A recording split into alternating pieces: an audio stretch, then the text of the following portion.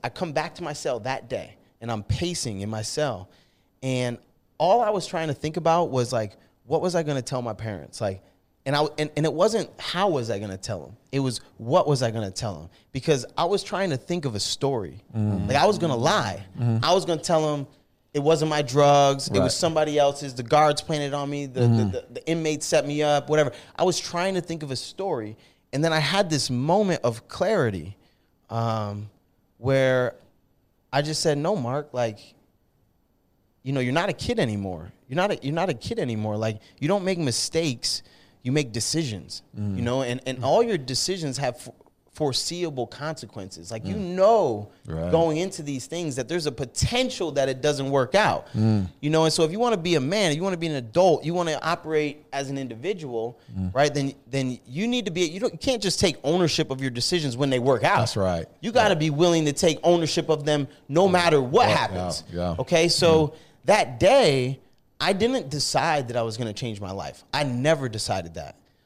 All I decided was that I was going to stop lying. That's the only decision that I made, and it changed my whole life. It changed my whole life because from that point forward, when something would, I'd have opportunities all day, every day. At that point, I was the man, you know, and I would go to do something just because it was easy. I could put this together. This is nothing, and I would think, man, am I going to want to own this?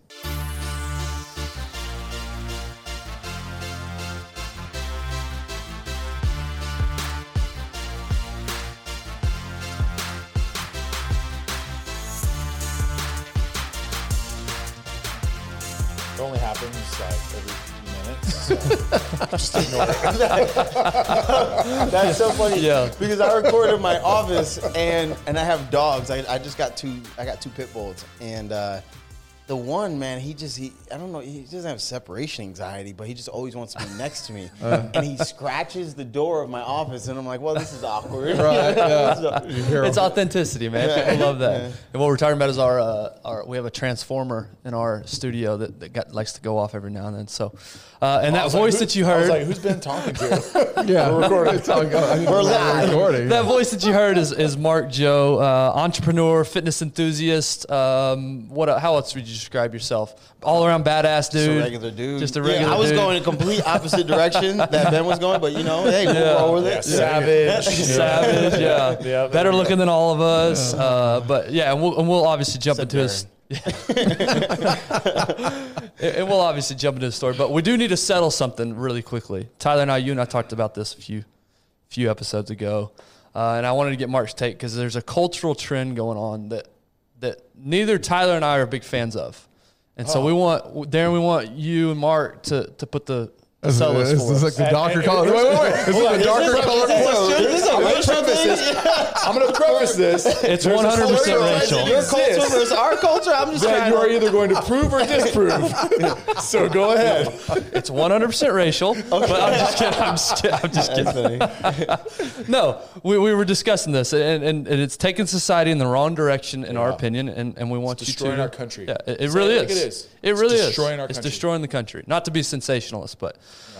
So what's pick a random fast food restaurant. What's a fast food restaurant you like to go to? I mean, to be honest, I don't eat fast food. But, okay, quick food. Food fast. Yeah, like fast casual. Fast like casual. Chipotle.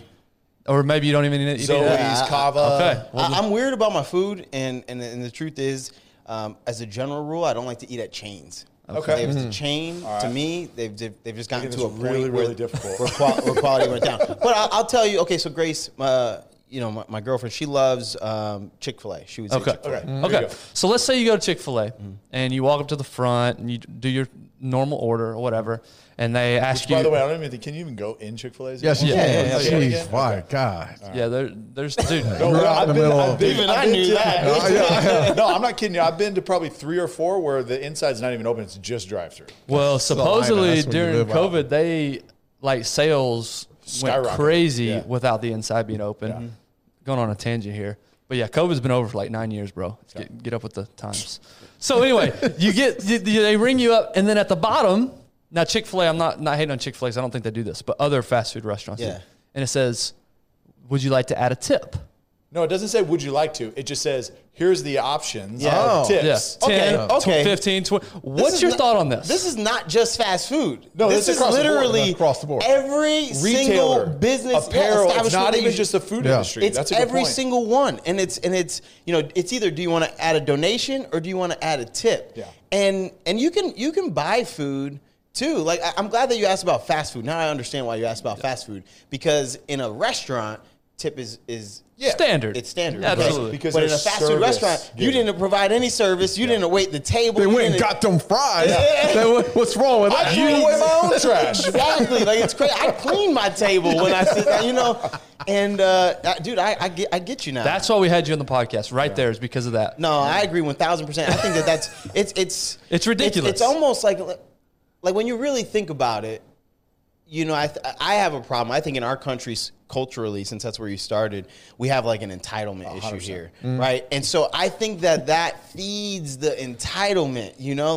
and then how dare you put no tip? Yeah. How dare you? Now they look at you like you're crazy, That's like you're right. You cheap, feel like you're judged. mean, It's- like they're indignant that you didn't give them a tip and you didn't do anything. You didn't do it. I just paid you for your product. That's That's like the price that you dictated. That's like the guy in the corner getting mad that you don't give him free money. Yeah. Well. Yeah. How? Yeah. So I agree with you. Darren's quiet over here, but to wrap up your point, it's the participation trophy. Yes. Is what it is. Yes. We made you fast food, and now we expect an extra tip for It's it. entitlement, dude. It's crazy. It's All right, fun. You D, shit D, me. give us like, your- are we? You like we're actually having this damn discussion. Hey, just Like it's destroying America. Just because you're being sarcastic there, but just because you're super rich and you give 30% on everything, just hey, here's Look, money. I don't need it. What's it? There's an option, right? The option is no tip. And Option's no tip. I pick it. No, you know no, what? no. You guys brought up race, though. You guys brought up They race. did bring up race. By the way, Mark, I'm going to let you know that black people have no problem hitting that no tip. No, it's just none. Like, absolutely not. Hell no. Where's that? Where's the 13-cent tip? It's a nickel and 8 pennies too, by the way. How do I even calculate that? I may not stand for much, but I will absolutely stand Yeah. for I'm not tipping my fast food restaurant. I'm just not going to give you something for nothing. That's what Yeah. I'm saying. Okay, I'm glad we settled that. Now we can actually proceed to the actual episode. But I'm glad I'm glad we're all on the same page. White, black, Hispanic. Went We're all. silent there. He didn't really answer. I was just listening. Yeah. Like, are we really going? We down this did road? also bring this up that, and you're a businessman. I would love to see the numbers. I guarantee you revenues. It's not That's revenue, fine. though. That's the thing. And I'm trying I guarantee they make so much more money off of that. It's not revenue, and those employees Are taxed on it. They're taxed on it, but they're making a lot more. And so, you know what I think is really happening is the business owners can lower wages. If I didn't think about that. business owners can lower wages, if you're generating literally, I mean, it's probably literally 400% more. I mean, it's a lot in tips than you were previously generating before you implemented the standard options. Yeah, you're right. And it's happening across the board. I mean, across the just board. about you go up and you go to order a takeout. newsstand. You order takeout. Boom, here it goes. You go to a newsstand. Bam, here it goes. Yeah. Tip. It's just it's your prerogative if you feel the need to. Because there's been times, honestly, guys, we're going down this road. I've gone to places before, and without having the tip on there, I've tipped people. Yeah. If I got cash, We've already covered this. People I'll do tip an people. exceptional job Absolutely. with service. Yeah, though. or they That's it. smile. You know, That's the right. craziest thing is like we're going down this road, Now right? we got D fired up. You We gotta just roll it. smile, like just a smile, smile. just smile sometimes, and just show some kind of favor. Then you might get a tip for real. Like, but 95% of the people in Make this you country feel bad. specifically, Make you feel bad for you being Absolutely. there and eating at my restaurant Goodness or Lord. buying something that I'm selling. you got this little disgruntled face. No, you're not bad. getting a You're tip. upset that I walked in. You're upset that I actually gotta giving work? you an opportunity to work. You know, like what? I got to turn around and get you this Big Mac, and boy, They made it. I just have to hand it to you. And how dare you? How dare you not give me 20%? Man, I knew there would be some fire and passion in that discussion, and that's why I brought it up. Yeah, there you so go. apologize for yelling in your ears the last 10 minutes and talking over each other. Well, hopefully we were a little bit more. Get used to it. It's going to A little happen. more You know cordial. what though? But I mean, like it's silly, but it's a I love Mark. conversation that's I love worth Mark. having. It is because I talk a lot on with my people on my platform, on my Instagram, whatever, on my podcast, about being a mindful consumer. Like a lot of times, like people don't think about where their money goes. Like, you know, I mean, you guys know, especially when you're starting to look into some of the agendas that are being pushed, cultural changes that are happening, all that stuff. Follow the money is what people will say, right? But like people don't think about where they put their money, and they don't think about the ripple effect of supporting either certain practices like that or certain companies with certain social agendas. And you don't know how people, like, for example, there's a company that I love. I love it. Okay, my whole wardrobe was this company, and then I found out that they're doing some cultural trainings within nationwide or worldwide with their employees. You know, and it's they're pushing something on their employees that I don't agree with. And so I stopped buying their clothes. You see what I'm saying? You wear Mickey Mouse shirts all the time? I can't tell them not to do it, but I can stop funding. Absolutely. You see what I'm saying? Yes. And it's Thank like, you. but that's just doing your research. that's exactly. Yes. And so I think that the conversation is silly, but it's worth having, you know? Well, 'Cause that's people yeah. mindlessly press that button, Yes. you know? And Yeah. it's like, the more you press that button, guess what? They ain't going to take it away. Yeah. They're not going to stop doing it. You exactly. know? And guess what? Just make sure you get your food The first. employee's service is not going to improve the more that you keep on giving positive reinforcement for a behavior that Bad behavior, yeah. Because No, Yeah, that's I'm, good. I'm That's not a big good. fan of rewarding what's expected. Yeah. So, all right, good. All right, now we can move on. Yeah. Now we can move on. And to move on, Mark, we want to talk about your story, and we want to go back to the beginning. We want to take people through because your story is incredible. We were having lunch before and kind of diving into a little bit, and we said, no, hold on, wait. Let's wait till we start the podcast. So we're excited to have you on, man. Thank you for flying all the way in from St. Louis, being here with us today, and It's my first time in Dallas. I like it. It's nice. Yeah. What you think of Dallas so far? It's hot.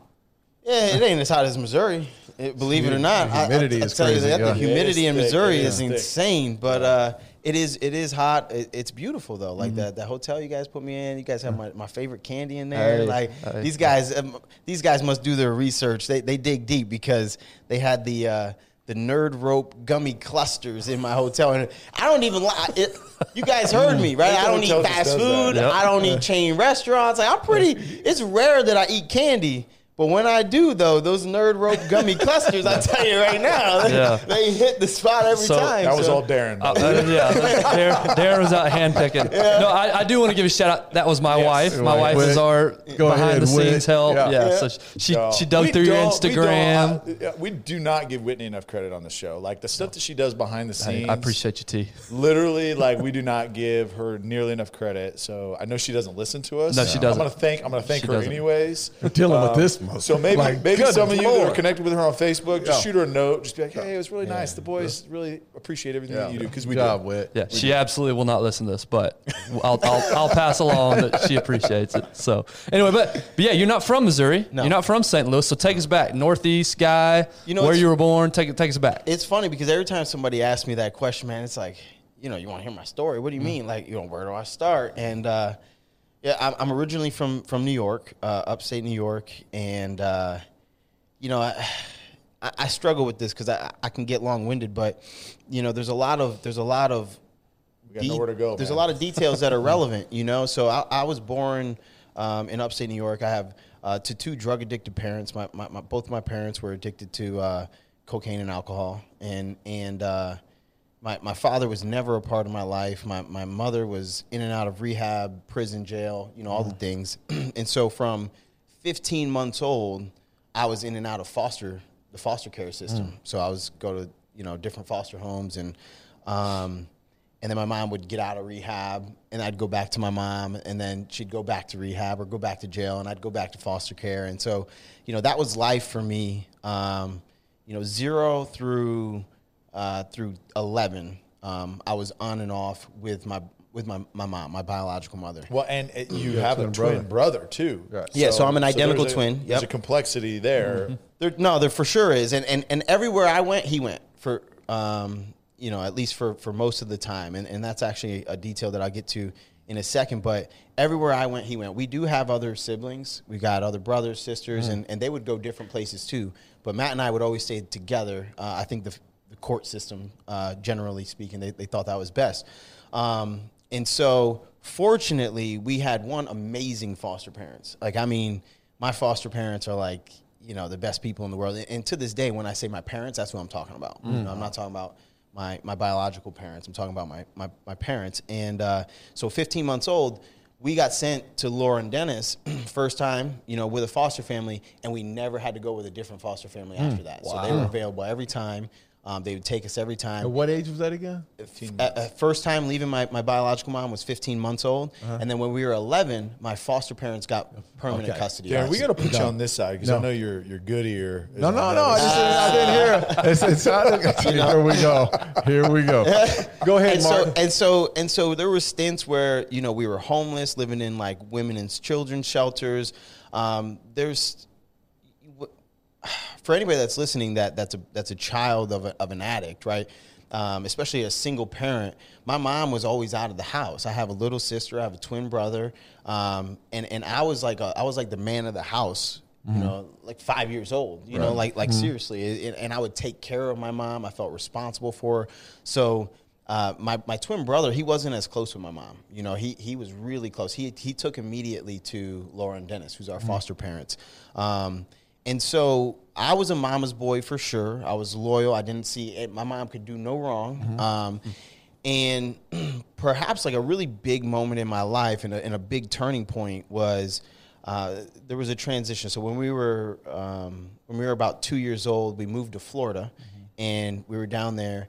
And at 10, my twin brother Matt, he asked my mom, "Hey, I want to go live with Laura and Dennis. Can I go live with Laura?" He just asked her. And my mom said, "Yeah, sure, go ahead." Like, didn't care at all. Like, was ready to just give him away. Sent him to New York, back up to New York with Laura and Dennis. And this is, sort of like, it wasn't even an option for me. It wasn't even an option. Like, I love my mom. I was super loyal. I took care of my sister, took care of my mom. At this time, my mom's clean. Okay, so she's not dealing with the nonsense anymore, but it's still less than ideal. Like, she's not a good parent. There was no punishment, no discipline, no accountability. Like, we were bad. So my brother leaves, and about 6 months later, my mom tells me like, "Hey, we're gonna go visit your brother. We're gonna take a vacation." So I'm like, of course, ecstatic. This is the first time in my life that Matt and I have been separated. Okay, and it was just for a matter of months.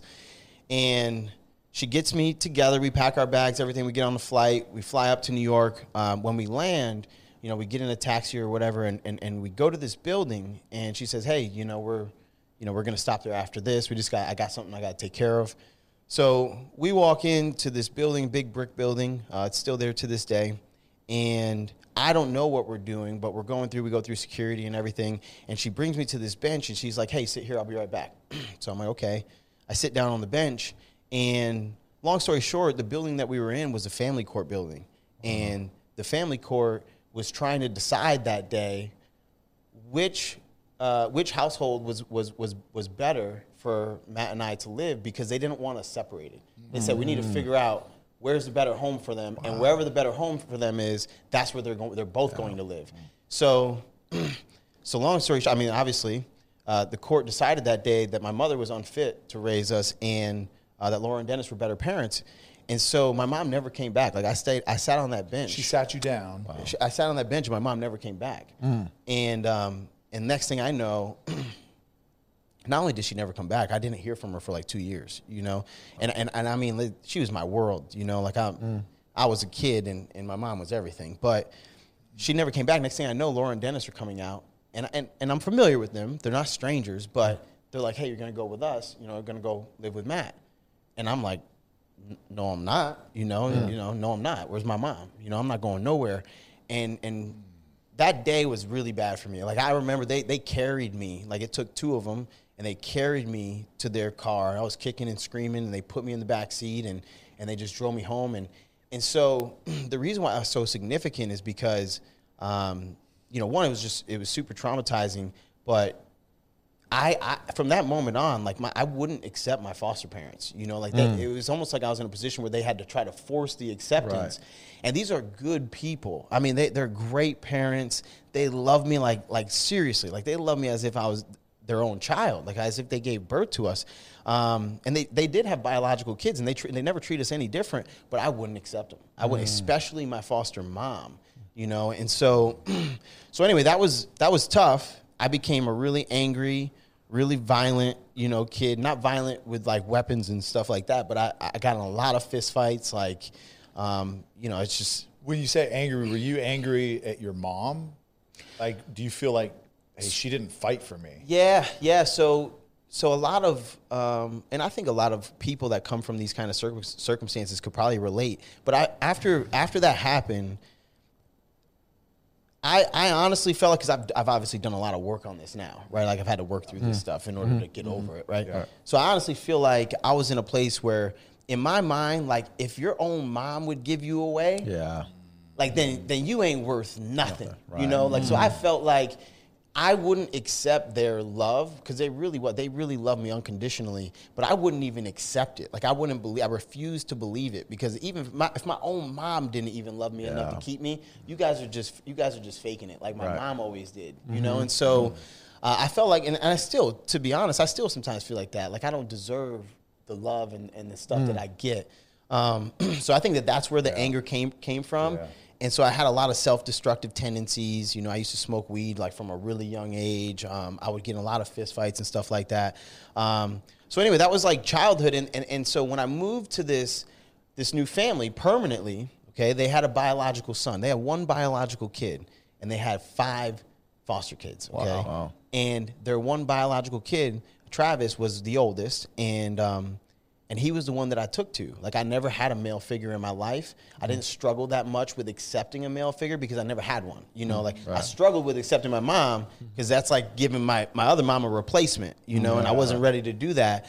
But Travis, I took to him, and we developed an amazing relationship. I spent every day, all day with him. I mean, he was just, to this day, I mean, in my mind, he's bigger than life, because he used to hunt. He played football. He went fishing. He literally one day, just spur of the moment, decided that he wanted to ride a bull and went to a rodeo and rode a bull that night. Like this is who inspires my philosophy on life to this day. Okay, right. So he was bigger than life, and mind you, I went there when I was 11. We started doing better. We started to just be like normal kids. We did incredible in school. We were straight A students. We were great athletes. We were really popular. We actually, unfortunately, we moved to a school district where, when we moved there, my brothers and I were the only black people in the whole school district. Okay, I mean, K through 12, the whole district. Not a school, the district. The district. And wow. And so that presented its own challenges. Sure. Right. And I've learned so much from that experience. But eventually things kind of normalized. And then when I was 16 years old, out of nowhere, my brother died. My big brother. He passed away. Travis. Yeah, Travis died. How old was Travis? How much was the age difference? He was 24, and I was 16. Okay. And it was like, it was crazy, because in my life had just been this roller coaster. It had been ups and downs, mostly downs. And then, the transition from my mom to my foster parents was very negative. And then it seemed like it was like a steady incline from there, and that life was normalizing, and things were going to be okay. Right. And then this just happens, right? And it just completely sent my twin brother and I both, right, and my other siblings, like my foster siblings, all of us, really just lost it. My parents, as you can imagine, they have all these foster kids, and they lose their only biological son. Like it was bad. And so almost immediately I left their house at 16. And I just became like super depressed, super self-destructive. I was smoking more weed than ever. I was a great student. Dude, I was a basketball player. I was being recruited by D1, D2 schools as a sophomore. I got an opportunity to play on the 16 and under USA team, for basketball. Shortly after my brother died, we were playing our rival school, and I got pissed off at my coach. I literally quit at halftime of the game. Wow. Never played again. Never played. I mean, I just threw away my whole future, everything I'd worked towards for the previous several years.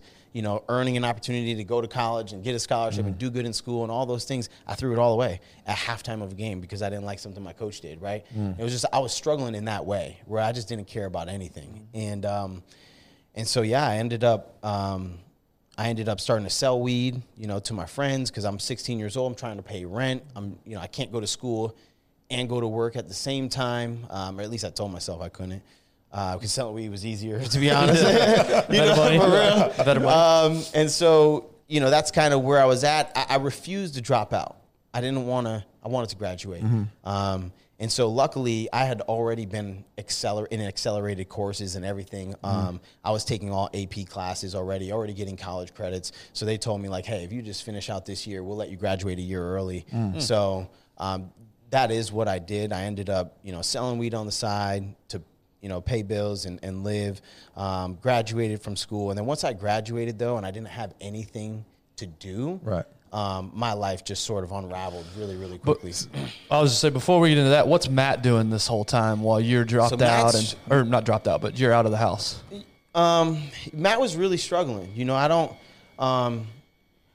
go too in depth into his story because his story is his story, and I know we both experienced a lot of trauma, and I try to be respectful of anybody that's gone through bad things like that because their story is their story, right? Right. And they experienced it, So, but my brother, long story short, he got really bad into drugs. So he wasn't business. He wasn't, I did a lot of things that I thought could have been potentially productive. Well, Matt was just completely self-destruction, and he got into some drugs that I've never explored. I've never gotten into some harder drugs, and he got so deep that it was very difficult for him to get out of that. And he eventually ended up in prison, and that's eventually where we both ended up. What was your? So my question going back was, you said you were selling drugs on the side, right?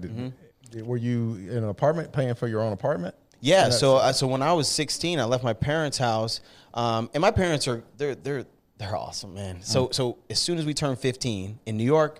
15, that's when you can get a permit, get a permit and start driving your own vehicle and stuff like that. So as soon as we turn, and you can start working. As soon as we turn 15, the rule was you pay for everything except for your school clothes, and you're going to get a job. And if you want a car, you're going to have to pay your own insurance, and you're going to have to buy your own car. Great parents. So, great. I mean, you want a cell phone, you need to pay for your own stuff. But it was a double-edged sword because when I would do something they didn't like, you want to take away my car? You can't take my car. I pay for my car. Yeah. It's a double-edged sword. Yeah. So that's, but I was in a good spot just because that's what they taught me. You take care of your own stuff. So when I left the house, Matt was homeless. He was sleeping on friends' couches and stuff like that. But I actually had some connections just because of what I did on the side. And I knew a guy that, I sold weed to a guy that owned a couple apartment buildings. So I said, hey, man, if I just pay you up front in cash, will you let me do this? Because obviously you can't sign a lease when you're 16 years old. Right. And he did. So I would just pay cash for the apartment. But yeah, that's essentially how I supported myself. I had to pay my phone bill. I had to pay my car insurance. I had to pay for my car. Yeah. That's wild. But the crazy part is too, like back then, man, everybody not everybody, but like my parents, my mom.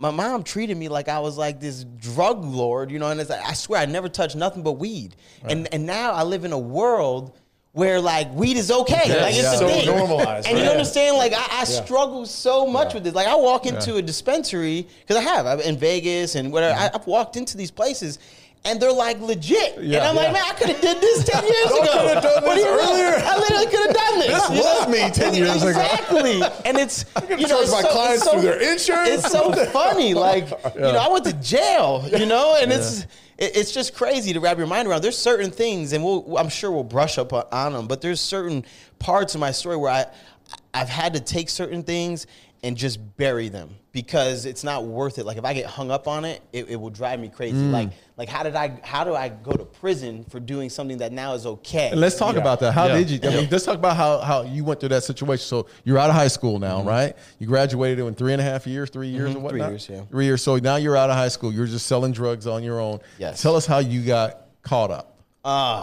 Man, how I got caught up was stupid. So it's worth noting that eventually I progressed from just weed. Okay, when I was in high school, I just sold weed. You always do. Matter of fact, you know what I would have said to you? What? If you didn't progress, I would have said, man, you're a terrible businessman. Terrible businessman. What do you mean? Right. Did you see the opportunity in these other categories? What are you promoting, Darren? No, I'm just saying, an entrepreneur spirit. That's just business, you got to get bigger. Yes. The business got to grow, right? And so yeah, I mean, for real. We're helping all entrepreneurs out here. It's so funny. And when you can grow the categories without growing the number of clients, it's like, why not?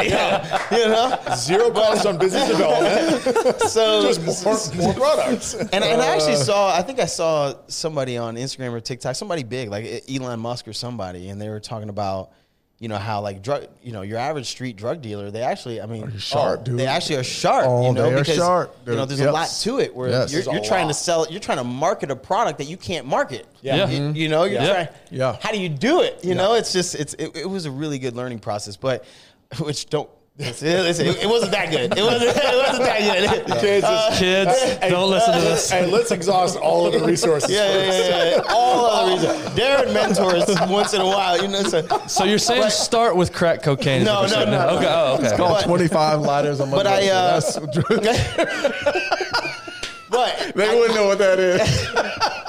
I did start with weed, and yeah, I mean, so the unraveling was, you know, my brother was big into my brother that died. He was big into like the Grateful Dead and like, you know, Pink Floyd and sort of that hippie, you know, 70s, that era. He was really into it. I mean, he would sit around with his bongo drums and like, you know, I mean, he was white and he had dreadlocks, you know, with like the beads in it. Like, okay, so he was like the poster boy for that stuff. And so when he died, like I got into it. You know, I started getting into, you know, all of that stuff, the jam bands, the Fish, the, you know, the Dave Matthews Band, Grateful Dead, all that stuff.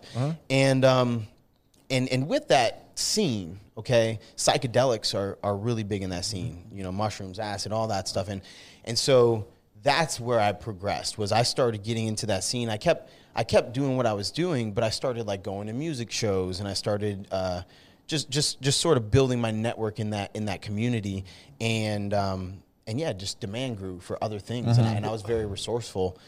You said earlier you didn't try many other drugs, but were you doing any of these harder drugs? No, I absolutely did. So I've never done any of those drugs that people typically think about as street drugs. Like I've never done crack, cocaine. I've never done heroin or pills or, you know, prescriptions. To me, there's never been a draw or an appeal to that at all. But I love, like, okay, when I was in school, my favorite course I ever took was philosophy. I had to take an advanced class. It was philosophy. I love psychology. One of my girlfriends, I saw her through her undergrad philosophy course, and then I also saw her through her master's program of mental health counseling. And the whole time, half of that time, I was in prison. So the whole time, I would do her stuff with her just so that I could talk to her about like the stuff that she was learning. Right. But I was interested in it too, but I wanted to be able to meet her where she was at. And so like, I'm very well versed in psychology. I'm very well versed in philosophy, and I'm fascinated by it. And so psychedelics is fascinating to me. Like it really is, especially, it's funny because this is one of those things where now psychedelics, like microdosing with psilocybin or microdosing with LSD, it's a thing. Yeah. Well, now Silicon Valley, now in Silicon Valley, all these people that Apple and Google want to do it, it's okay, you know. But that's what I went to prison for. So I never got in trouble. Never got in trouble with the law at all. And then one day, really, it's just crazy, but I was driving back from New York City. I used to drive a lot from New York City to like Albany area, so the capital. And this is a straight shot up and down the highway. I made it all the way back home, and I just had an assortment of things on me. I had ketamine, MDMA, acid, ecstasy pills, hash oil. I mean, just an assortment of things that I had gotten down in the city. And we just got pulled over. This is a crazy random pullover. No, the driver was speeding. So this is a part. This is one of those things I had to let go. So we get pulled over in a vehicle. I'm in the passenger seat. Drugs are in a neutral space. Driver is a white kid. Okay, the car is in his name, his vehicle. Okay. And we get pulled over. I don't say the drugs are mine, but I also don't say they're his. I don't know anything about the drugs, okay? Same thing, I assume same thing on his end, okay? In that situation, at least in New York State, I don't know about other places, but in that situation, the driver gets the drugs. It's your car, your drugs, responsibility. Okay? Right. He got 6 months probation. I got 4 years in prison. No. Wow. And I don't know, I didn't go to trial. I could have probably went to trial, But I was young. I was stupid. I didn't know what to do. So you took a plea deal? And I was afraid. And I took a plea deal, and he got 6 months, and I got 4 years. Oh, shit. No. It's one of those things that I had to let go because I could bark up that tree my whole life. Yeah. Right. You know, and you'd have every right to. And I don't know if I may have only shared that publicly one time ever. Like, to me, it's irrelevant. Like, I had to do what I had to do. Like, his story is different than my story. I had to go through what I had to. Like, I just take it on the chin and keep moving. But like, there's aspects of it that have been very difficult for me to let go. Like you said, you've had to bury things. You bury. I bury it. Yeah. I bury it because what am I going to do? I could die on that hill. You know, I really could. 100%. You know, and then there's another hill that I could die on. How about this? I was in prison for drug possession, even though I've sold drugs. You know, but I never got caught. I never had a trafficking or sale or nothing. Drug possession. Okay. And I saw people come in prison and leave that were in there for rape, child molestation, you know, sex crimes. I saw them come in and leave. And I'm still sitting there, and I had drug possession, you know. There's certain hills that I really struggle with, you know. But anyway, so that's my story. We got pulled over. I ended up, you know, I ended up in jail. I bailed myself out. And at that moment, man, it was funny. I told the officer that arrested me. You know, I said, I basically told him to the effect that, like, hey, I ain't walking back into court. Like, you guys let me bail out. Like, you're going to have to come find me because I know I'm going to jail. Right. I know I'm going to jail. So I'm not just coming back. And it's funny because so what I did was I went back down to Florida. I bailed out, went back down to Florida, which technically that means I went on the run. And I'm down there, and when they come down, you know, U.S. Marshals come get you, and they bring you back. And when I went back, and I got arraigned, it was the same officer. And he said, you know what? I could at least vouch for your honesty, man. I could at least vouch for you did tell me. It was a funny moment, you know. But long story short, you know, I got sentenced to 4 years in prison. Even that's excessive, you know, for a drug possession. Yeah. The reason why I got so much time is because one of the psychedelics that I had is a Schedule I drug. So it's in the same category as like heroin or, you know, methamphetamine or something like that. It's not the same kind of drug, but it's in the same category. And so under the law, they treat it. Was it under the New York law, or was that national? That's federally. It's federal. Yeah, Okay. they classify substances, and then everybody just abides by that. And so, yeah, I mean, I had enough for where my drug possession was a Class A felony, like the same as murder. Same as murder's a Class A felony. My drug possession was a Class A felony. Oh, that's amazing. And it's my first time ever being arrested, first time in trouble, and they just taught me a lesson, you know. And so yeah, I mean, what's going through your mind when you get the 4 year sentence and you know you're going? What's going through your mind? You know, I was in a space, man, where I didn't even want to live. Like that's the truth. I didn't want to live. I just didn't have the courage to kill myself. Like that. That's why I was so reckless with the drugs and with the. I'm not stupid. Like I'm not the smartest guy in the world either. But I'm not stupid. I knew what I was doing, and it's.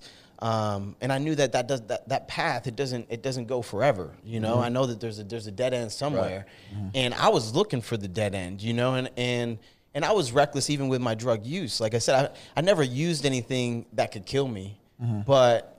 I did. I was just reckless with it, you know. I liked psychedelics because I lived in a different world. Yeah. Like that's how they work, you know. And so when I finally got caught, man, it didn't bother me at all. Like it was just the next thing. It was just like I was pretty much dealing with life at that point rather than living life, you know. And so if I could deal with the pain and the you know the mourning my brother, and then not only that, but at this time Matt was already in jail. So my big brother dies, you know, then my twin brother gets sentenced to 10 years in prison at 18 years old. When you're 18 years old, 10 years sounds like life. So I just lost my big brother. I just lost my little brother. I haven't spoke to my parents in 2 years because we're fighting over the fact that I smoke weed, you know, and so I got nobody. Nobody. I was lonely. And anyone show up at your arraignment? Nobody, not a single person. Yeah, no. I don't even think my parents went. So you get booked. Tell us what the first week is like. So, man, you know, county jail is. I hate to make it sound like it's it ain't. It's just bad because it's your first time. You've never been in that environment. Right. But once you progress and you go to state prison, you look back and you're like, man, that wasn't nothing. But the first week it's just devastating. It's lonely. Mm-hmm. You know, it's lonely. There's this interesting thing that happens, and actually for me, it's more pronounced in prison when you're in prison, not county, and you go to solitary confinement. Mm. But it happens in county too. So I'll dive into it. But when you first get locked up, and again for me it was the box. But when I first went to the box, you know, your first week or there's a period of time where they don't give you any property. Like you kind of gotta like, I don't know. It's almost like if you're drunk and you get arrested, they put you in a room where you can't hurt yourself, can't hurt anybody else, and they wait till you're sober, right? So you got nothing. I don't even think you have any clothes on. They put like an apron on you or something like that, right? So you're in this room, this cement room, with a metal bed, you know, a metal sink. Everything it's all one piece. There's no individual objects in here. And it's the first time in your entire life that you don't have anything to distract you. Like we as human beings, we love to conveniently distract ourselves 24 hours a day. Okay? Mm-hmm. For real. Like you think about it. You wake up, the first thing you do is look at your phone, look at your watch, shut the alarm clock off, turn the TV on, whatever. But we don't like to just sit and be alone with our thoughts, and it's because it's almost unbearable. Like if you've never done it before, it is, and especially if you got demons. Like if you got demons, dude, it's unbearable. Like I've seen people lose their mind. Like one of the rules in there when you're in that portion of the period, one of the rules is no talking. It's a quiet tier, and if you talk, a lot of times the COs, they'll skip your cell on the next meal. So now you don't eat. You talk, they catch you talking.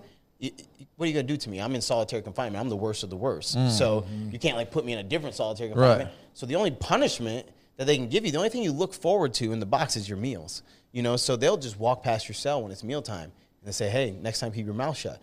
So I've saw guys, that loneliness is so unbearable that guys would talk and just forego the meals. Wow. Like that's how it's. They needed the interaction. They needed to talk more than to somebody. food. More than food. Yeah. Because the alternative is to sit there and face the music. And it's, dude, that's what breaks people. And I know every time I go through this, there's people that will give me feedback in this and there are these well-meaning people that say, that's inhumane, it's blah, blah, blah. It is. People literally lose their mind in the box. It is inhumane, but it can't be any other way. You're talking about the worst of the worst. You know, I went to prison, and I'm in there with rapists and murderers and drug dealers and all these things, and I was of the worst of the people in there. That's why I went to the box. So, like, what? So what are we talking about? You're talking about inhumane. These people are inhumane, right. You know? So I don't say that to say that those people need sympathy.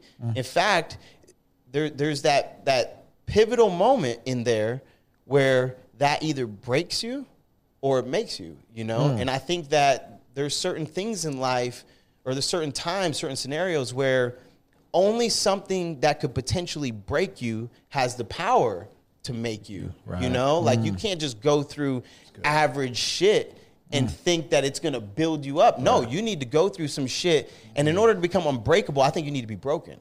Right. I really do. I think you need to be broken. I think that's the only way you become unbreakable. And so that broke me. Like the solitary confinement, it wasn't my first week, but eventually when I faced the music and I was low, because in the beginning I was the guy that wouldn't eat. Fuck you, I'll talk anyway, you know? For real. But when I was ready to face the music, and I did, and I forced myself to do it, it broke me, man. It broke me. Like I had nights, I can remember a night in prison where I sat up all night, and I just decided to write a letter to my brother, you know, and this is, you know, earlier I said I worked through some of this shit, right?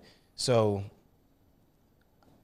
whatever inspired me to do it, I decided to write a letter to my brother as if I had one more chance to have a conversation with him, okay?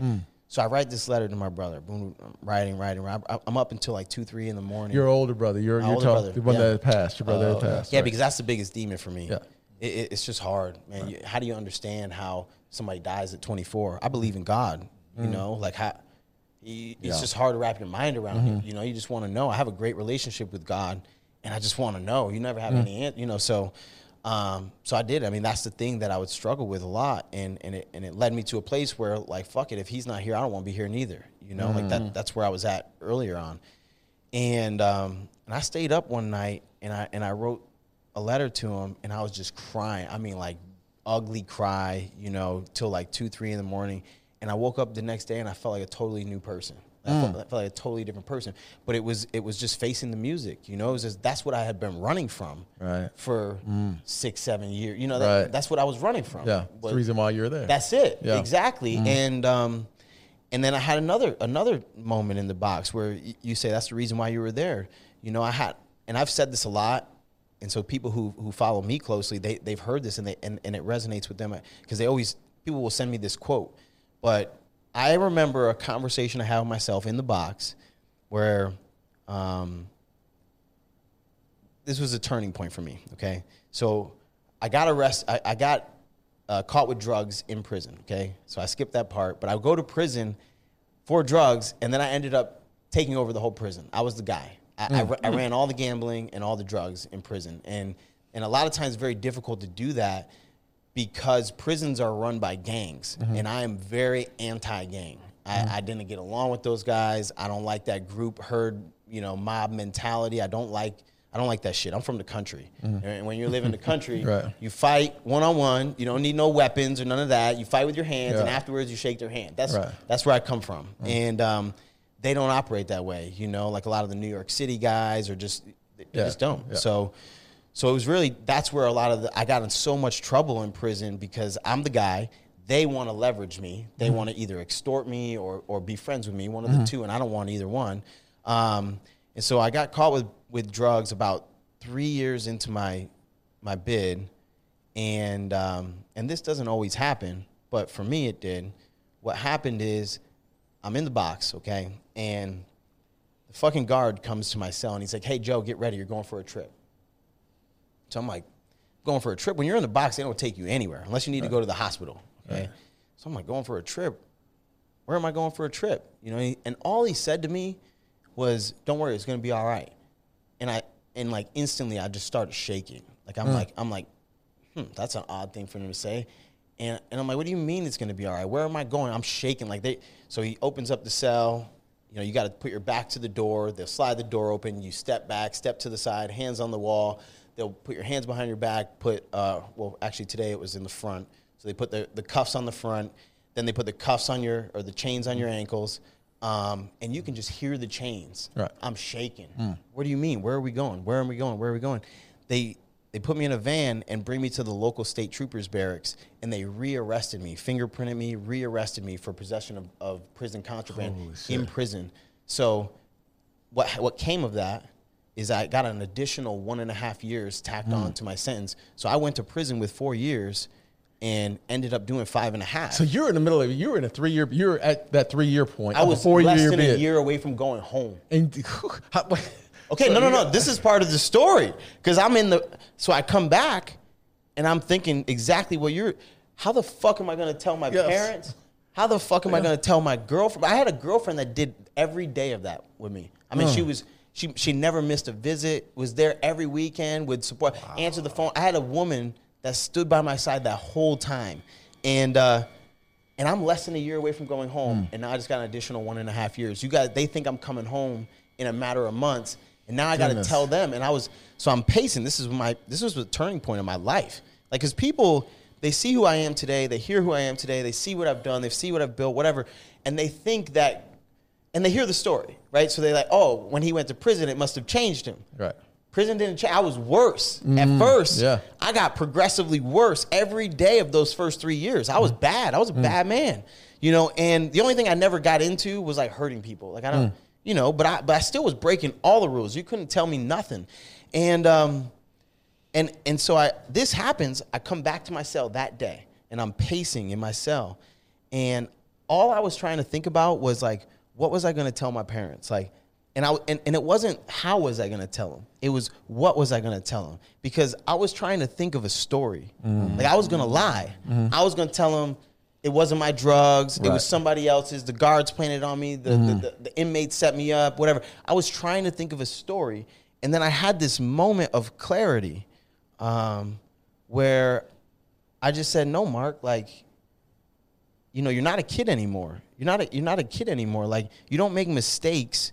You make decisions, you know, and all your decisions have foreseeable consequences. Like, you know, going into these things that there's a potential that it doesn't work out, you know. And so if you want to be a man, if you want to be an adult, you want to operate as an individual, right? Then you need to be, you can't just take ownership of your decisions when they work out. That's right. You got to be willing to take ownership of them no matter what happens. Okay. So that day, I didn't decide that I was going to change my life. I never decided that. All I decided was that I was going to stop lying. That's the only decision that I made, and it changed my whole life. It changed my whole life because from that point forward, when something would, I'd have opportunities all day, every day. At that point, I was the man, you know, and I would go to do something just because it was easy. I could put this together. This is nothing, and I would think, man, am I going to want to own this? You know, am I going to want to own it?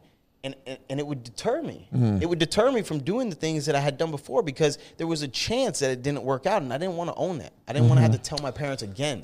Yeah, you know, that's an interesting way to phrase it. I didn't change my life, but I just decided I wasn't going to lie anymore.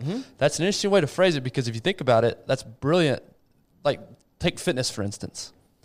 I'm going to lose 100 pounds. If you don't lie to yourself, you find a way to make yourself lose that 100 pounds. You can take that over in business. I'm going to make this number of sales. If you're not lying to yourself, you're going to accomplish that. So to your point, that one phrase doesn't seem like it could be connected, but that's brilliant. When you don't lie, this is what I discovered. I wish I could take credit for the foresight, but I couldn't. Okay. I just didn't want to lie anymore. but what I discovered is that when you don't lie to anybody else or to yourself, okay, and I was serious. Like, I don't lie. Like, even when I would get in trouble in there, I would just tell the officers, yeah, I fucking did it. Like, you know, yeah, it was me. You know, like, I mean, that's the extent to which I took it. You know, like, there was no boundaries. There was no parameters. I'm going to be honest. If you ask me a question, I'm going to tell you the truth. Right. And, you know, it changed my life and it changed me because, especially with respect to yourself, when you don't lie to yourself anymore, you know what you do? You build a reputation with yourself. You build some trust with yourself. And I saw somebody on the internet talking just recently about confidence. You know, confidence is just you have a good reputation with yourself. Right. You know, like you know that you can depend on you. Absolutely. Like, that's it. If I say I'm gonna do it, I'm gonna do it. Like, that's confidence. That's self-worth. That's self-esteem. And you know what? I gradually built into this person that, like, I don't need validation. I don't need friends. I don't need, like, I dug, man. I did the work. Like, and this is something that bothers me about people in society in general is I think that we live on autopilot, and there's that, like, there's a conversation that needs to be had about certain communities and stuff. Like, the cultural pressure is so strong. Social pressure is really strong. And we are much more easily influenced than we like to admit that we are as humans, right? And so I think that for the most part, we're so quick to adopt the values and the morals, the systems that are socially acceptable around us, that we become products of our environment. But the work that I actually had to do in there was I had to actually analyze, especially when I wanted to start being this new person, right? I had to analyze every single value, you know, every belief, you know, about right and wrong. And I had to ask myself, is this something that I do because everybody else does it because it's a societal norm? Or is this something that I do or believe because it's in line with who I want to be? Right. You know, like, and I became obsessed with this question. And this is really how I changed my life. I became obsessed with this question of, what does the absolute best version of me look like? You know, like, what does that guy talk like? You know, how does he dress? What does he eat? What does he do in his spare time? What are his hobbies, interests, passions? What does he do for work? I was so deep. I mean, I probably spent 6 months journaling about the same question, like for real. While you're still in prison. Yes, and this is me changing, right? I was going to say, this is the process. That started with you deciding not to lie with yourself. That was the turning point. I'm done lying. So then, what happened? And I guess I got to slow down, because what happened when I'm done lying is I started avoiding those other behaviors. But when you start changing, and in prison, I don't want to toot my own horn, but like that is the hardest place to change. Oh, damn. Yeah. Okay. A ton of influences in there. Yeah. Because there is nothing but negative energy, negative environments. It's the upside down world. Like, it's cool to be violent. It's cool to be a thief, to be a liar. Like, that's what gets you respected, right? So like, it's the opposite. The moral and value system is completely upside down of society. And so that's why a lot of guys go to prison and get worse. You know, it's exactly why. It's like college. We call it institutionalized. Exactly, but they get worse. End up back in there and over the cycle. And so what happened is, when you try to change, when you try to make a drastic change, even if you're talking weight loss, because like a lot of people hear my story and they're like, oh, well, that's different. No, it's all the same, okay? But when you try to make a drastic lifestyle change, you go through this period of what I call social isolation, where your old friends are not your friends anymore. Like, that's what happened to me. Now, I don't want to sell drugs. I don't want to manage the books anymore. So guess what? All these guys that are all the gangsters, all the fucking cool guys, they're looking at me like I'm a nerd now. You know, like, oh, now he wants to be a good dude. He wants to change his life. Like, I'm getting made fun of. People are trying me every day. You know, but you wonder why, as a society, we create our identity around what we do, because that's our community. That's where our affirmation comes from. Think about weight loss. Yeah. You want to start eating better, right? Yeah. All your friends are whatever. They're partying. They eat mindlessly, whatever. Yeah. You want to try to start eating better. What happens when you sit down at that table and you say, you know what, dude, I'm just going to get a salad, dressing on the side, chicken on top, please. They're like, now you on a diet, right? Now you're on a diet, right? So it's the same, but it's emphasized in there, right? It's magnified, right? Well, and tangent here, and we'll talk about this later in your story, but like, go through 75 hard. Exactly. And see how your friends are when you stop drinking. Literally, it's crazy, because like, really good friends, really, really good friends. Never see them, never talk to them. And they look at you like, is everything okay at home? Why are you not having a drink? Did you go too far? Have you been doing it too much? But what people don't realize is that's toxic. Right. It's it inhibits growth. You know, it really does. They want you to be the same version of you that you've always been. No. But what they want, though, is they want you down to their level. Because if you're trying to progress, and whoa, you're trying to be healthy, you're trying to be good. Now I'm going to take some shots. 100%. What did what flip Tyler back? What's his name say from tall poppy syndrome? That's it. It's tall poppy syndrome. As soon as the tall poppy grows, chop it down. But misery loves company. There's a lot of different sayings around that same concept. Yeah. But that's it. But that's prison. It's everything. It's everything. Whenever you're trying to make a major change, the people who know you as the version of you that you've always been, they expect you to keep showing up like that. Yeah. And when you stop showing up like that, okay, you don't meet their expectations, and there's a problem. Right. Especially if they're not the kind of people that like to evolve. Right. They've gotten to a point where, like, we tell ourselves this story, like, when you go through, you're adolescent, teenager, you're an adult. Okay, when you're an adult, you get a job, you get a family, and you stop evolving, right? It's just adult is the last step. Yeah. No, it's not the last step, right? Yeah. So when you're an evolving person and you're trying to grow, you make them uncomfortable. You remind them of their own shortcomings or whatever. But in prison, okay, that period of social isolation, I truly believe that's the reason why most people never grow, never complete a lifestyle transformation. Because it's so lonely. Like, I mean, it's so lonely. And when you hear psychologists or whatever talk about, like, basic human needs, like, they need to feel a part of a clan or a community or a group. So that period is where your old friends, they're not your friends anymore, because you're not the same person, and they don't accept the new version of you. They want the old version.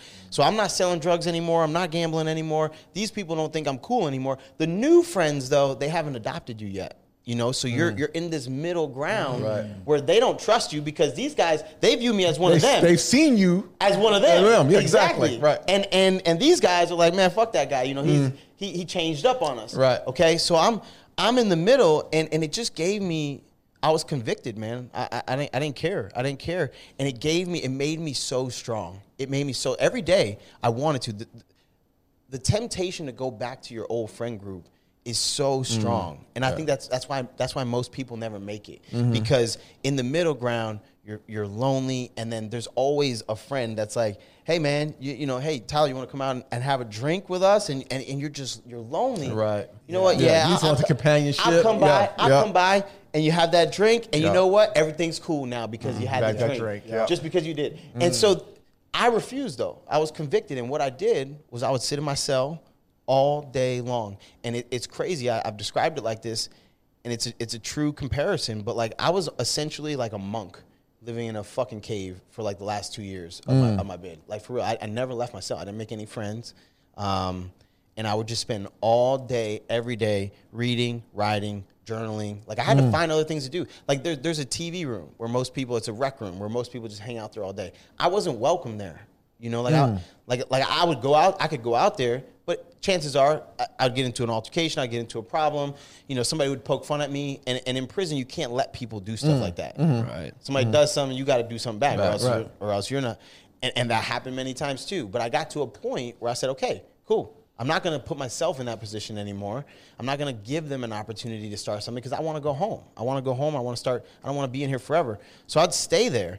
And that's where it led, was all these conversations I needed to have with myself. Who do I want to be? What do I think is right and wrong? What do I value? You know, it got so serious. And dude, I dove so deep into it. This is crazy, but in prison, if you want to get your good time, if you want to go home early, you got to do certain, you got to jump through certain hoops. And they got like programs in there. If you're in there for drugs, you got to do a drug program. If you're in there for violence, you got to do a violence program. And it got to the point where I felt so in tune and I felt like I sort of discovered a lot of things about myself and why I ended up where I was and how to prevent it. I feel really strongly about helping like the lower income Black community. You know, like it's sad, and I know everybody's heard the numbers, but like when you're in prison and you literally look around and you see that 8 out of every 10 people is a Black man, it just strikes you. Like it's that's not the proportions of Black people in society. So why is that the proportion of Black people in prison?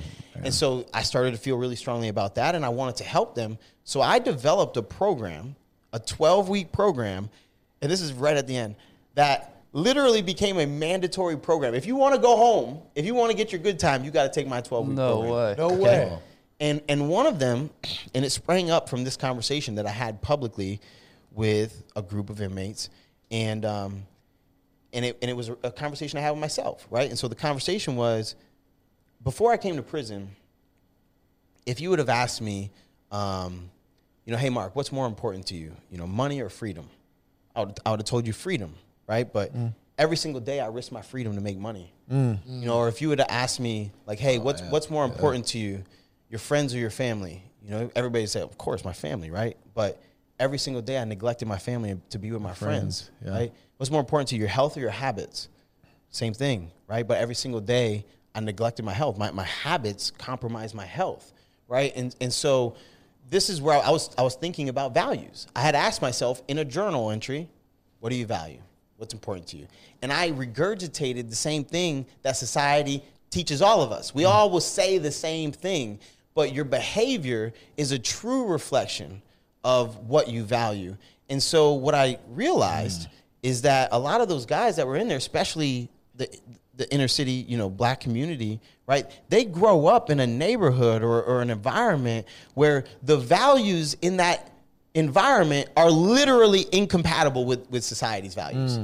Like all the values that we know to say, okay, their values conflict with those values. And that's why you come to prison, because you're in an environment and you have to live up to the standard, to the code of conduct in that environment. So you live up to the code of conduct, okay, but you've never stopped to ask yourself, what do you value? You're just adhering to the standard. And so I have this conversation with a room full of 20 hardened criminals, and it would occur to them, it would dawn on them, like, holy shit, you know, I never really thought about that. You know, because they say, yeah, my kids or my this or my that. No. what does your behavior say? You know, and so then we would talk about, okay, well, how You got to work backwards almost. let's reverse engineer this. Right. Yeah. What would it look like day to day if you actually valued your family, your kids, or your Right. So that's where it started. deep. And the teacher was like, "Yo, you got any more of this?" You know, and I did it. It turns out I had 12 weeks worth. You know, like, I did, and I would go, and it was just so cool seeing. Of course, there's some guys there that are like, "Yo, I just want to get my good time." Like, you know? But it was cool because I broke some of those fucking dudes open. Like I broke some of those dudes open, and I started getting them thinking like, you know, I don't know. Like you got to take ownership. There's this. You said it earlier. You said something about that's why you were in there when I brought up my brother. My brother died, and I had to have a conversation with myself where it's like, no, you know, that you don't make mistakes, you make decisions, and you gotta own your decisions, right? I used to say, oh, poor me, because I was born to drug addicted parents. Poor me, I grew up in foster system. Poor me, my mom gave me away when I was 11. Poor me, my brother died when I was 16. My twin brother went to prison for 10 years. Poor me. And I would say that's why I'm doing what I'm doing. Yeah. And it's like, and so I had to have a conversation with myself. No, I'm not in here because of my brother. It's not my brother's fault. It's not my parents' fault. It's not my real parents' fault. It's not circumstance fault. It's my fault. Like I made decisions, right? And you can't grow. You can't take ownership of where you're going unless you take ownership of how you got where you're at right now. So when I'm sitting in the box, if this is somebody else's fault, well then I'm giving away, you know, I'm leaving the outcome up to chance. Right. But if I say, no, this is my fault, I created this, then that's the only time that you unlock the power to create the next destination. You've gotten rid of the victim mentality. Yeah. Victim mentality. You've exposed it for what it is. And it all comes back to that decision that I'm not going to lie. Not gonna lie anymore. Because literally think about all this. Every time we justify in our head, every time we make an excuse, we really in the back of our head know the truth. We know. 100%. We know it. We know that it's in there. But we literally over and over and over until we're just kind of conditioned to think, okay, hey, we're listening to that voice in our head that's making excuses. But when you commit that, dude, and I love that because it literally, I was like, oh, dude, that's cool. Like, and that started you on your trajectory. But it all literally filters through that. Because everything. Because if the guys that you broke, you're talking about, it's like, all right, so we're going through this. They're hearing it. Then they're hearing the voice in their head saying, nah, this dude's full of crap. This dude's fucking corny. But then they're like, oh, crap. Like, he's right. And I'm just lying to myself. Like, and that's how, and dude, I love that. That is, dude, yeah. I'm going to listen to this episode like on repeat. I'll make my kids listen to this episode. Two things. Darren, you're out. Mark, you're in. New third co-host. You said you wanted to move to Dallas. So and two, we're looking for another black dude. Mark, that's all it is, man. That's all it is, bro. And two, would you consider running for president, my man? Yeah, right. Everything you just laid out. I mean, extreme ownership. We got the book right there. It's just the stuff, man. This is the basics, man. And it's sad because I think that in the community that I want to help the most, there is such an aversion to taking personal responsibility. There's there's the history. Yep. Okay. There's this happened to us. There's man, we don't have as many opportunities. Like I came home from prison. Okay. And that one kills me. Oh, we don't have as many opportunities. We can't get jobs, our school, our education. First of all, and I hate the education conversation because all the information that you need to learn, all the skills, everything is available. There's never been a time in history where there's more information available. I learned everything that I know because I self-educated. I literally opened a book, these things right here, and I just read them, thought about them, digested them, wrote about them, whatever.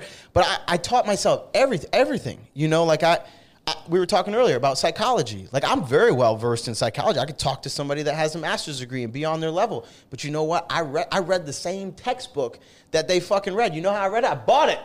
That's it. Right. That's it. It's crazy. Like I think I asked somebody who was taking a mental health counseling master's degree course, and I said, hey, what book do you have to read? And I bought it. It's available, you know? Right. So I hate when they say, "Oh, I don't have the scholarship." Not only that, I can't you afford college. bought it while in prison, correct? While in prison. While in prison. Yeah. And people say, "Oh, I can't afford to go to school. I can't." Guess what? Neither could I. But I could afford the book that they read, you know? And we tell people all the time, this top book, Atomic Habits, this is 3, 4, 5 years of somebody's life. That's amazing. Plus all of their life amazing. experiences for $20. Yep, that book is amazing. All books are like that, though. All books are like that. That's You're what I'm saying. purchasing, their experience and their perspective, which is valuable. That's why we're sitting here talking. We're talking about perspective. This might change somebody's life, make them think differently about themselves or about the way they've been living. And it's because of my experience, right? So imagine if you could do that for yourself every day by reading a fucking book, And so, but anyway, I came home from prison with nothing, with absolute, Who's nothing. waiting for you when you walk out? My girl. Okay. She was there forever. What a stud. It's so crazy, man. She's the greatest woman, and it's sad because we didn't work out. It's sad for me. The hardest thing I ever had to do in my life was end that relationship because I'm just so loyal, and I've never told this story publicly, but when I got caught on the run, I was down in Pinellas County, so outside of Tampa Bay, Florida, and I go to their county jail. I'm in holding while they're going to transfer me back upstate or back to New York. And so I call her, and, we've all seen on the movies, like, you have a collect call from whatever, and it tells you where the jail is. So I'm on the run. There's no getting another bail. And I call her, and she picks up, and I'm like, well, I'm calling you from jail. So obviously you know what it is, right? You understand what.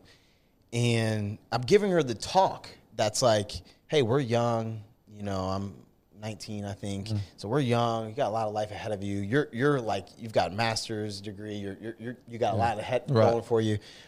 Why don't you just, if this is meant to be, then when we, when I get out of here, it'll happen. And if not, but I don't want to put any expectation on you. And she cut me off. And all she was like, well, how much time are you facing? And I'm like, and they always try to scare you when you first get arrested. So I didn't end up doing this much time, but they're like, I said they said I could face up to 10 years. I had a Class A felony. And the phone was silent, like just dead silent.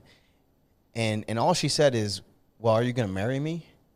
And I was like, I kind of looked at the phone, like, am I going to marry you? This girl's crazy, And I'm like, what do you mean? She's like, well, if I wait for you, like if I wait for you, are you going to marry me? Goodness. And I'm like, I just told you I was facing 10 years, and this is she's sharp. Like I said, she's beautiful. And I said, listen, man, I don't know a single human being. My mom wouldn't put her life on hold for me. Yeah, that's right. Like I don't know a single person. I said, so if you wait, then I would say that you deserve it. Yeah, of course, I'll marry you. So so she did. She fucking waited. And so I came home, and I intended to live up to it, right? And so I come home. I moved in with my parents immediately. That was all I had, But anyway, I want to tell that story first. So I come home. Things are good. I had a number of goals set for myself. Like I had like a 5-year plan. Well, I did everything that I said I was going to do. I built everything. I did my 5-year plan in 1 year. I had a business. I was making 6 figures, and everything was going right. Like I had this big vision. I wanted to build this wellness. I just wanted to help people. So, and the fitness space has the lowest barrier to entry. So I just got into that, right? So everything was going well, but I was working so hard, and I wasn't spending a lot of time with her. And I think that, we both like fantasized about what it would be like when I came home for so long that like now it's really hard for me to live up to the fantasy, like everything is going perfectly. But it's just still, she wasn't happy. She was lonely, and then she had this complaint or that complaint. And then it was like, you like the money and the businesses are doing well, but you also don't want me working so hard. And so like, I just came to a head where I had to choose to either really pursue the best version of me and live the most meaningful and impactful life that I could, or be her husband, be the husband that she wanted me to be. It wasn't gonna. It became clear that I wasn't gonna be able to do both. Right. And At least at that phase in your life. At least at that phase. And it was just hard. Like it was really hard. Like I would come home and she just wasn't happy, you know? And so I asked her one night, like, hey, why don't you go stay at your mom's for a little bit, you know? Because it was just, I'm working really hard. I come home. Last thing I want to do is hear it from you, you know? And she went, and it was just 2 days later where I was just like, you know, we should talk. And we talked, and I said, listen, you know, I explained that whole thing to her. Like, I'm at a point in my life where I feel like I owe. Yeah. Like, I feel like I don't deserve this life. I don't deserve second chance. You know, I have this business. I'm making all this money. All these people love me and respect me. And I still have this, like, this what's that syndrome? This, where you just don't feel qualified. You just don't feel, I don't know. Imposter syndrome. Yeah, I have this imposter syndrome. And not only that, but I also feel indebted. Like, all the decisions that I've made, like, I have so many friends. Like, I've lost best friends. My best friend in high school died. My brother died. I have so many friends that are never going to come out of prison. Like, they'll be in prison or at least in and out the rest of their life. And here I am, all these reckless decisions I made, and here I am living and enjoying the life that I have. I don't feel like I deserve it. And I always wonder, well, why me? You know, why Travis died? I didn't die. I did a lot of reckless shit too. You know, and so I've come to this point where I feel like I owe, and I want to repay that debt. I want to use this second chance that I have and just give as much as I have. Like, my life is not about me anymore. My life, everything that I do, if you look at me, like, seriously, and some people say this, but if you watch me fly on the wall, everything that I do is to try to help people. Everything. My business is built around helping small business owners. It's about creating a better, you know, environment for business to be done. My podcast, my social. I hate social media. I hate it. But you know why I'm on there? Because there's some people out there that need to hear what I have to say. That's it. Like, everything that I do, even my relationship that I'm in now, and I know she'll listen to this, and it's a touchy thing because my mission is my top priority. Like, it really is. Right. Like, I have experience and perspective to give. I truly think that what I've been through and the lessons I've learned is the most valuable thing that I have to offer the world as a human. That's right. And I have some skill sets. Right. And I have some pretty good skill sets. But I think it trumps everything. And so the most important thing to me in life is is just giving as much as I can. I want to contribute as much as I can. And so now it gets in the way sometimes, but she's at least more understanding. But back then, you know, she couldn't understand it and she wouldn't. So I had to leave her, and it was the hardest thing I ever had to do. Yeah, man. I remember I was standing there just crying, like, because I knew you're a good woman. You didn't do anything wrong. In fact, you did all this. Yeah. Right. And fortunately, you know, she's happy now. I think she might be married. But, like, you know, at the time, it was just, man, it was really difficult. And, you know, look, there's no excuses, right? There's no excuses in life. But you became a man as well. You grew up. Yeah. You did. You grew up as a man. So you go into that process, right? Let's move forward from there. You're out now. You started up your own business. What was next in Mark's life? All right, I want to take a quick minute to talk about our partner, Choctaw Casino and Resort. We are really, really humbled and grateful to be a partner for them. If you've listened to this show for any amount of time, you've heard how great the resort is there, how great the casino is, the new expansion. They've doubled in size, 3,000 new slots. They've got unbelievable sports bar. They've got unbelievable restaurants, unbelievable movie theaters, arcades for kids. It is endless, the things that they've not only improved but added. But it's just the experience that they provide is second to none. Choctaw Nation has done an incredible job with the community, with philanthropy, with support. They have just done incredible things. So we are extremely humbled and grateful to partner with Choctaw Casino and Resort. Make sure, I know you know it, it's just a short drive up 75. Go check them out. And now back to the episode. Well, that was a cool process. Came home, nothing. And a lot of people they don't get this. They don't understand when I say I came home with nothing, because if you were born in America, you've never been in a spot where you had nothing. You know, like, I didn't have any socks and underwear. Like, I didn't have nothing. And no money in my bank account. I was depending on my parents. Luckily, my parents had a room that I could stay in, but that was it. What was that reconciliation, right? Because you weren't talking all the way up until the point. About 2 years in was when, about 2 years in was when my parents finally reached out. And it wasn't them avoiding me. It was me avoiding them. I didn't want to talk to them, you know? And They reached out, hey, can we come visit you? They come visit me. This was crazy. They come visit me. The whole time, nothing. We're just interacting as if nothing happened, right? And they leave, give me a hug.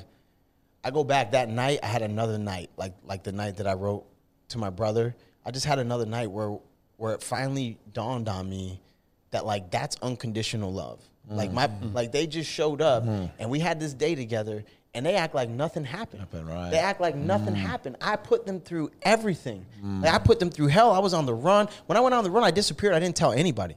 Like my apartment was left. There was pots and pans in the cabinet. Like everything was.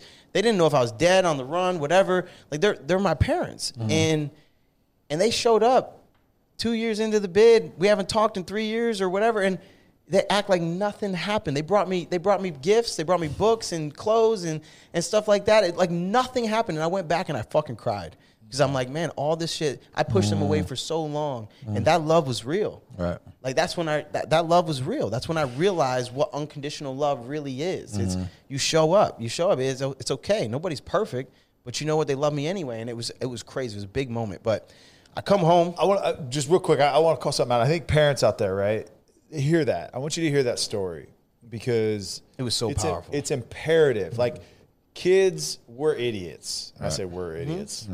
Kids are. Yeah. But really though, like just continue to show up. Continue to show up. Like I got continue goosebumps. to show up. And my mom is like me. She'll fucking tell you what's on her mind no matter what. So like so to your point, because I'm not a parent, but to your point, you don't ever get off that fucking horse. Like don't accept or tolerate things from your kids that you know is not okay. That's why we weren't talking. That's why we weren't talking. That's right. Because it wasn't okay. Right. And you know what? She was right. That's it. And I didn't like it, so I didn't talk to her. Yeah. But you know what?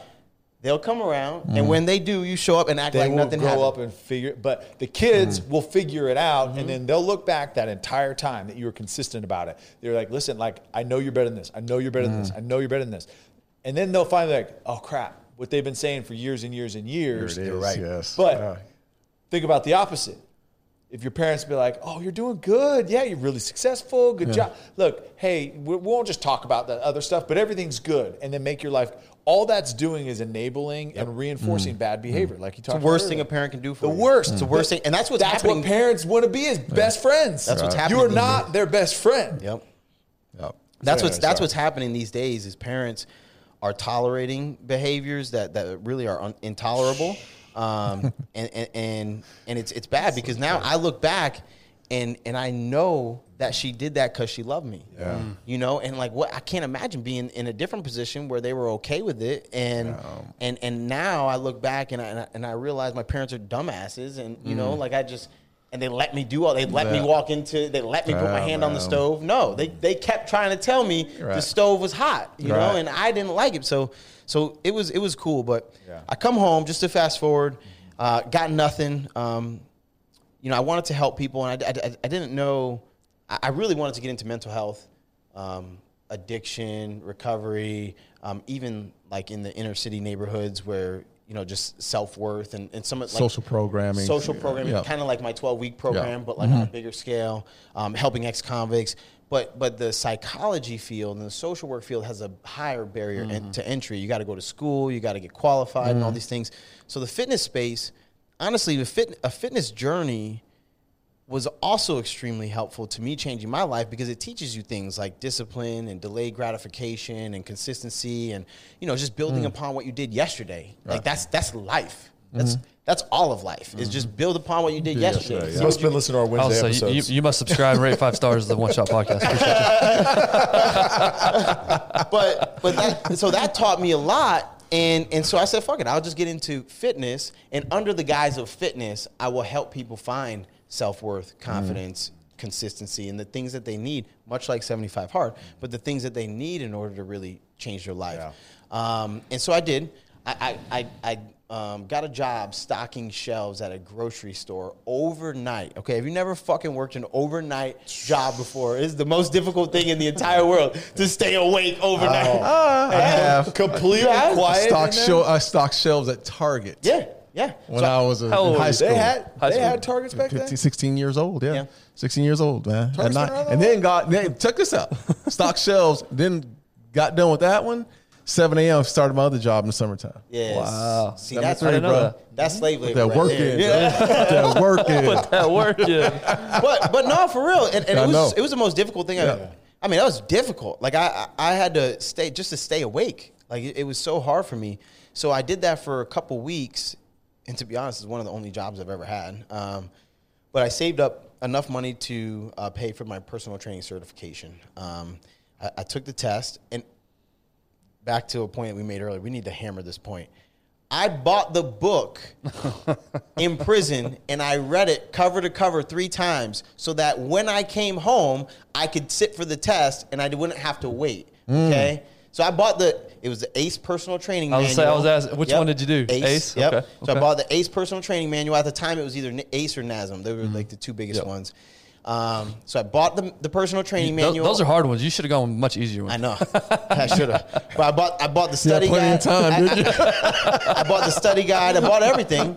And then I came home, and as soon as I had enough money to sit for the test, I did, and I passed it, okay? So because I already prepared. Mm-hmm. And then I tried to get a job at a gym, and I just didn't like the way they did business. Like they charged people so much. They give the trainer nothing. I mean, it was crazy. It was stupid expensive, and then I'm making nothing on it. You're making all. So I didn't last very long there at the gym, and now I'm like kind of on my own trying to figure out like what am I gonna do. I know I don't want to work at that gym. I have no place to train my clients. I know I want to help people. So almost like divine I can't explain it to this day, but I'm panicking, okay, because my whole plan is unraveling. How am I going to train people? I don't have anywhere to train. I don't have any money for a lease. And a fucking lady sends me a message, random lady that I'd never talked to before. Still to this day, I don't know how she found me. Lady sends me a message on Facebook Messenger. Hey, I heard that you're looking for a place to train your clients. That's it. And I'm like, yeah, I am. I am. What you got? In my head, I'm thinking I can't afford anything anyway, but I go, I see this lady. It's nothing. I mean, it's literally smaller than this podcast studio. I mean, it's smaller than my kitchen in my house, right? And maybe 200 square feet, like maybe. And she was previously using it as a conference room. That's it. She owned a couple businesses, and so when she would meet with people, she would just have them go there. So she's like, it's not much, but you can use it. And it was on Main Street. We're in a small town. Main Street is the only street. You want to be on Main Street, right? So I'm like, screw it. I started to go in and say, like, I kind of don't have any money. Like, what? And she cut me off. She said, hey, I know you're just starting out, so why don't you just pay me commission? That way, if you don't make any money, you don't owe me anything. And if you do, then cool. And I'm like thinking, like, who is this lady? Like, how did this happen? Like, same day that I'm panicking. And so that's what I did. And so I spent every dollar that I had at the time, which was like $1,400, on a set of used dumbbells, used kettlebells, and a rower off of Facebook Marketplace. And I'm training people. I got two old ladies that knew me from the gym that wanted to follow me and train with me there. Old ladies, 60s and 70s. And I started my business with those 2 old ladies. And man, within 8 months, I had like a 3,500 square foot facility. I was making like, $15,000 to $17,000 a month. Doing well. I had a massage therapy studio. I had a yoga instructor that was, starting to come in within it. So this is all like my first year home. And yeah, I had the massage therapy business, and it was all kind of like starting to connect. I had a nutritional coaching business where if you worked out at my gym, nutritional coaching was included. Like I wanted to provide a really comprehensive approach to wellness, because for me, the process of changing my life, it required all of those things. It required food, it required sleep, it required taking care of myself. I did yoga, so I wanted to give everybody. I wanted to replicate the process for them. Right. And I did, and I was doing well. And it's funny, I had a friend at the time. I never talked about the fact that I've been in prison. That was one thing I was worried about. I was going to ask you. Yeah. What life was like, no people that knew. So nobody you're going knew. On this, right? Nobody knew. I was gonna say, because I was in a different sketchy town. little gym, like these old ladies show up. Nobody knew. And that was like, it was a positive. It was tough because, like I told you guys, I had already concluded what I wanted to devote my life to. Mm-hmm. I want to use what I've been through and what I've learned to do some good in the world, to do as much good as I can. And even though what I was doing was good, it sort of satisfied my want to help people. It wasn't. I knew in my heart it wasn't what I. Right. But it wasn't what I fully, should have been. It wasn't fully authentic. It wasn't the whole you. Like you were holding back. It's like helping people on a surface level. Right. You know what I mean? Mm-hmm. And that's not what I knew. That's not what I felt called to do. Mm-hmm. So about a year in, I have a conversation with somebody, a relationship that I have with a company that I was working with, and they're present on social media, very present, and so I go to tell them, and I say, hey, I got to tell you something, and so the woman gets back to me, and I'm like, hey, and I FaceTime her, which I never FaceTime her before, but I just want to say it face to face, see how you respond. So I FaceTime her. She thinks it's weird, and so I'm like telling her, like, hey, listen, like I got something I want to tell you, and blah, blah, blah. I kind of want to tell my story on social media, and I just want to make sure that like you guys would be okay with it. Like I was fully expecting that this company was going to not even want to have anything to do with me anymore because, I'm going to tell the story. So that's the conversation I wanted to have first. Like, hey, if we're going to cut ties, let's cut ties because I'm about to do this. And I tell her the whole story. Like, hey, I've been to prison. I just got home, and the only thing, like I'm thinking that that's the biggest deal in the world. The only thing that she said back, she was like, Mark, how the fuck did you do everything that you've done so far in a year? You're telling me you only been home 1 year, Right. And it just made me feel so good that was more of a priority in the conversation to her, and it was reassuring. And even the response to her, I'll never forget, was like, the question caught me off guard. What do you mean, how did I do it? Like, I said, I just don't waste any days. Like, I just don't waste any. Every day I wake up and I ask myself, what can I do today? And I just do it,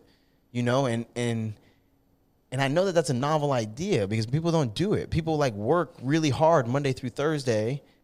I mean, most people don't even work really hard, but they work. They work Monday through Thursday, and then Friday rolls around and they kind of like half day it. Mm-hmm. And then Saturday and Sunday we do this. We put our feet up. That's right. We put our feet up, and like in my mind, in prison, I had this realization. I stopped in the box actually, because in the box, when you're in the box, all days are the same. You lose track of time. You don't know how long you've been Dude, in there. You need to write a book. Your book needs to be in the box. In the box, yeah. Small-minded. There's going to be a movie, bro. Really? That's what I'm saying. The book will lead to a movie. That'd be cool. In the box. But in the box, I'll be your manager. It's like one big day. You lose track of days. You lose track of weeks, times. And so your routine is all that you're committed to. So for me, when I wake up, I do yoga. Then when I do, I pray. I do yoga. I journal. I read. I eat breakfast. I exercise. That's what made my days. That's where the time, the chronological aspect of time. That's where it came from. Was at what point in my routine am I in? And so I come home. And I make no distinction between days. Like Tuesday is no different than a Saturday or a Sunday to me. It's every day is an opportunity for you to get closer to either who you want to be or where you want to be, right? And so that's what I did, is I just woke up every day and said, okay, cool, what can I do to move forward today? And I made a list, and I did the list. And then she's like dumbfounded, like, how did you do this? And I'm, when you don't waste any days, it's incredible how fast you can accomplish some things, seriously. Yeah, for sure that, but also the 5 years you spent working on yourself. I didn't spend 5 years. That's the thing. The 2 years. That's the thing. I spent 2 years working on myself. Right. So that year went by fast from an outsider perspective, but you've been working on it. But I've been working on it. You're right. I had some plans, I had some ideas, but I had no formal business experience. No, still to this day. You know what I was most afraid of? People sometimes when they come home on parole, they get afraid they're going to violate, right? Because they're afraid they're going to get caught doing something. Right. I wasn't afraid of that. I wasn't doing nothing wrong. You know what I was afraid of? I was afraid that when I built my business, I did something wrong and I broke a law or I evaded a tax or something. And I was going to go back to jail. I was afraid. I'm like, I hope nobody ever looks into my business because I just did this shit from scratch. I didn't ask for no help. I didn't have nobody helping me. And I'm like, I probably broke a rule somewhere. And if I did, I'm going to go to jail. That's what I was scared of. And so then, just sort of business went well. I had an opportunity to really work under somebody that I respected a lot.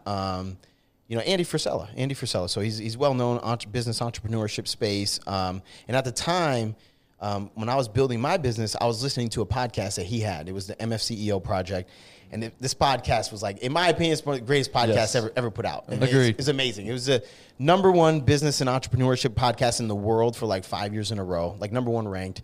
It was just so good. And the premise of it was he would just show up and he would share a lesson that he'd learned in business over the previous 20 years for young entrepreneurs. So I'd listen to an episode and I'd implement it in my business and it would work, and then I'd listen to another episode and then I'd implement it. And so eventually I became to really respect, appreciate, and even like idolize this guy because he taught me everything. He helped me build my business without even knowing it.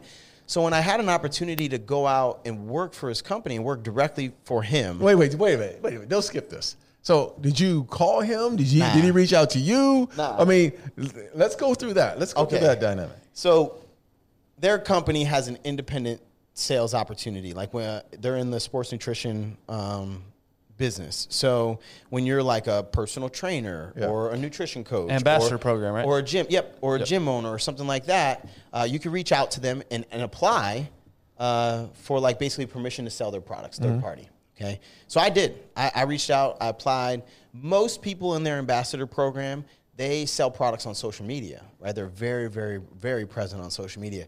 But I never had social media before. I didn't know a thing about social media.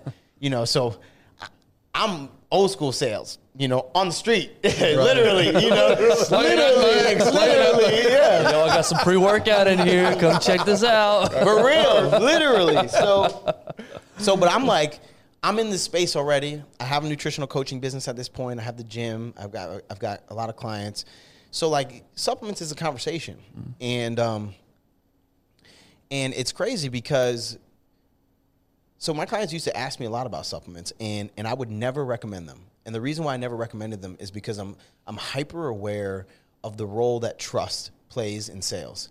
And I would never give somebody a product that they would be able to say, oh man, Mark told me to use this product. And so with supplement industry, it's really dicey. It's really dicey. Up until that point, I hadn't found a single company that across the board, their product line was something that I felt comfortable recommending to somebody, right? So especially even think of simple things like protein powder. I give you a protein powder, it makes you bloated, it gives you gas or whatever, hurts your stomach. And now you associate that negative experience with me. Like this is how deep I think into the transactions that I make, And so I wouldn't do it. So I found First Form when I was looking for a premium brand in the supplement space that I could recommend to my clients, and I didn't know that Andy owned it. I didn't know. I was looking for the highest quality supplements on the market, and I found First Form. I tried their products, and I never knew that Andy owned it. Well, because if you listen to his podcast, he never mentions First Form. Especially back then. Right. Now he does a little bit more. But so I apply, I get accepted, I start like crushing it. Apparently, I didn't realize it at the time, but I was one of the top performing men that they had, to the point where they recognized me. They gave me this award and flew me out to St. Louis, which is where the company's headquartered. They flew me out to St. Louis just to like give me like this VIP experience to meet everybody and blah blah blah. And long story short, one of the executives was like, "Hey man, I know you got a lot going for you out there in New York, but if you're ever interested, we could use a guy like you around here, because the question was like, dude, what the fuck are you doing over there? Like, you don't even you got 200 followers on social media. Like, what are you doing? How are you moving all these supplements, And how many people were with the company at that point? Probably around 10,000. Like, probably. Oh, you mean internally? Employees. Oh, I'm sorry. Yeah, they had about 10,000 reps, and of the 10,000 reps, I was recognized. They gave me an award called the MVL, which is just most valuable, basically. And internally, the company was, in the office space, they have a warehouse as well, but at the office space, I think they only had like 7 or 8. Okay. It was a small company. Wow. Okay. And so when I joined the team, I was like, the sales team internally, I was number 8 of the sales team. They had like 4 or 5 customer service guys, and they had whatever. Now they have like 400 something. What year was this again? 2019. Okay. 2019. But they've grown a lot over these past several years. The company's only 12 years old, but it was really like these last 4 years that like things have changed drastically. Like for example, when I first applied and I started selling the products locally, people literally had never heard of it before. I mean, nobody. Like the only time that to the point where when they would hear the term or the name of the company, they would hear 1st Phorm, they would just associate it with my company. They'd be like, "Oh yeah, that's Mark's stuff." Right. You know, like that's how much nobody knew who it was, right? And so the employer, the executive, he asked me, "Hey, you know, you want to come out here?" And I didn't even hesitate. I was like, "Cool," because now I obviously knew that it was Andy's company. So I got the opportunity to work for Andy, and I'm like, "Yeah." So you left everything behind. Left everything. I mean, everything that I planned on for like not 1 year, but for the last 3 years, everything that I worked to create these goals, these ideas, this vision that I had for what I was going to build and how I was going to impact the world. And you know what it came down to? It came down to, in my mind, swear to God, I said, 1st Phorm seems to be on the same mission that I'm on. They want to help people. They want to really use fitness as a tool, as a vehicle. But they're just further along. You know, like they got a bigger reach, they got more resources, they got a big audience. And so it was just an ego question. It was just like, if you're truly committed to the mission and you want to help as many people as possible, well, then there's no choice here, right? Like you can impact exponentially more people by helping people who help people than, you know, you being one of the people who helps people, right? And so that was it. It's all it came down to, was that I could have a bigger impact if I went there. And so I literally walked away from my own business. I walked away from my family, who I only was home for a year now at this point. Like they already lost me for 5.5 years, and now I'm leaving again. I walked away from all my friends to move to a place where I didn't know anybody other than Andy, and I'd never been there before. And I started, and by the way, I was making, like I said, you know, $15,000, $17,000 a month. I started at 1st Phorm for a $30,000 salary. Wow. $30,000. Less than 2 months. Less than 2 months. Literally. And it was, and it wasn't even a question. I moved into these grungy, the cheapest apartments I could find. I'm living in, you know, I mean, to the point where when my parents came out to St. Louis to visit me for the first time, my mom walked in and cried. She walked into my apartment and she cried. And she said, "Mark, you're not in prison anymore." For real. And that's what I gave up everything to start over. And this is it's a point that I like to drill home, because people are so afraid of that one step backwards, two steps forward. I love it. I love it. I just did it. I don't work for 1st Phorm anymore. But in the previous 3.5 years, I worked my way up to being top employee in the company. And I resigned. I just resigned, you know, 2 months ago or a month and a half ago. And it's, you know, people think you're crazy. You know, I'm okay with being open about it, but you know, I started at $30,000 salary, and I just resigned. I was making $250,000. You know, I was one of the highest paid employees in the building, outside of the executives and things like that. And most people were like, and my job was cushy. I mean, my job was awesome. Like, my job was the best job in the building.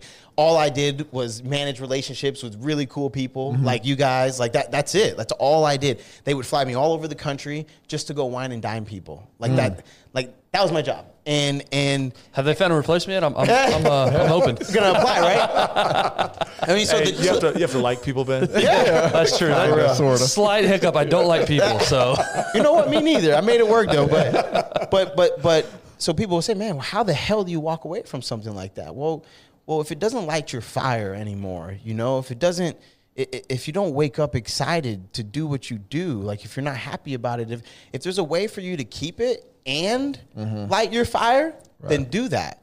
Okay. But I'm an all in or all out kind of person. And I reached a point where it just, you know, it became rote for me. I wasn't connected to the impact anymore. You know, I didn't see the people that I was helping. And, you know, I mean, even there's people that I've helped a lot in my previous role. I've helped them make a lot of money, you know, but that was never my goal. My goal was never to help people make a lot of money. I can help people make a lot of money, and that's why I got paid well.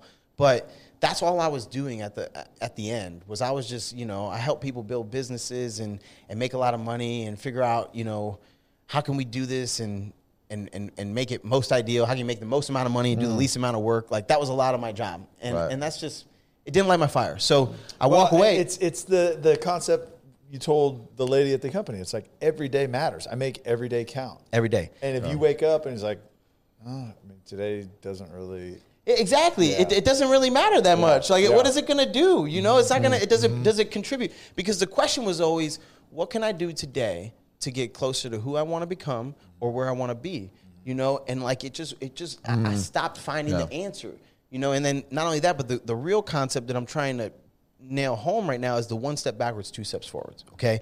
You have to be okay in life with walking away from everything you've built up until this point in your life, like I did, to take a 75% pay cut and start back from scratch because you feel better about it, because you see that there's an opportunity for you to be more impactful, for you to live more in line with your mission, your purpose, or what you feel called to do. Right. That's it. It's all about your core values. Yeah. It's about your values. Yes. And it takes the effort to figure out what those core values are. And people are so tied to comfort and stability and money. Money is not a primary motivator to me. Like me and Andy, sometimes we would butt about this because he'd tell me, Mark, you got to care about money and, you know, stuff like that. But, and I get it. You need it. You can't, you know, you could be more. Yeah, but it's also like, Andy, you spent 10 years. 10 years making nothing. Nothing. Yeah. Tell me that money really mattered to you then. Exactly. It You know? did. But you did it because you believed in what you were doing, and this is what you wanted to do. Well, and he understands the same thing I understand, which is that when you do what you're doing, when you do what you're trying to do, guess what? It's going to come back. It's going to come back. There's a law of reciprocity where, you know, you give. That's a big word in this room, bro. Slow that down. Reciprocity. I love that, dude. I love that rule though. Like it's real. You know, like you get what you give. That's right. You know, and when you understand that you're putting real value, real intent into the world, there's no way you can't. Man, you've had some great building blocks as well. Look, I mean, just think about the situation and experiences you've been in your life. Like some of those experiences where you were alone. Yeah. And this was no one else is in there. Your family wasn't in that room. Your friends weren't in that room. It was just you. Yeah. And you went through that transition, and you got out of prison.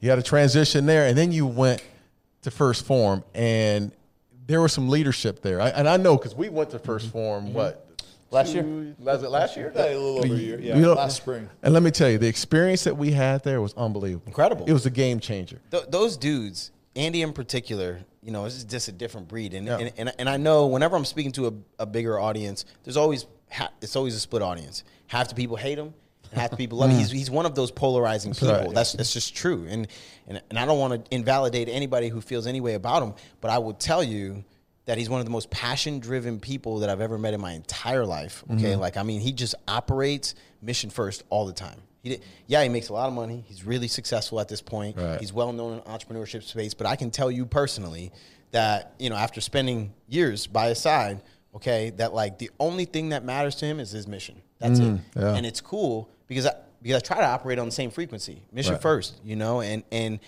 that faith that you have, like, what you were just saying is that I built a lot of credibility with myself. That's right. That's it. That's it. Like, I'm okay with walking away from making $250,000 cushy salary at a cushy job to start from scratch all over again after walking away from making, you know, $15,000, $16,000 a month to make $30,000 a year. Okay. Like, I've done this several times now and I got credibility with myself. I know I can do it. Yeah. You know? Yeah, I want to dive into what you're doing now, but just curious, just out of curiosity, what are some of the lessons from working with him personally? You know, you learn a lot from him on the podcast, but what are some of your favorite? Listen, this is the thing, and people don't like to hear it, but he literally gives everything away. He gives it all. You know, one of the lessons that I learned from him early when I was still on my own, building my business, give your most valuable thing away for free. He did an MFCEO project episode where he said that, and it wasn't even the topic of the episode. It was just something that he said. He said, you got to give your most valuable thing away for free. And I heard him say it. And I said, okay. And I'm like I'm connecting the dots. I'm looking at what he's doing with MFCEO. Like, he's giving real value. Like, here, there's these people that put on these seminars and they charge you $10,000, $20,000 to come listen to them give away stuff that's less valuable than the stuff regurgitated that they saw in the conference. Exactly. Right. So he said that, and this is a lesson that not many people talk about. It got overlooked. It's years ago. So I'll say that now. You know, one of the most valuable things I ever learned from him is to give your most valuable thing away for free. When you give away value all the time, not bullshit. Like, think about in the terms of, like, your traditional company. What do they give you? They give you a pen. They give you, like a water bottle or maybe one of those pull string bags.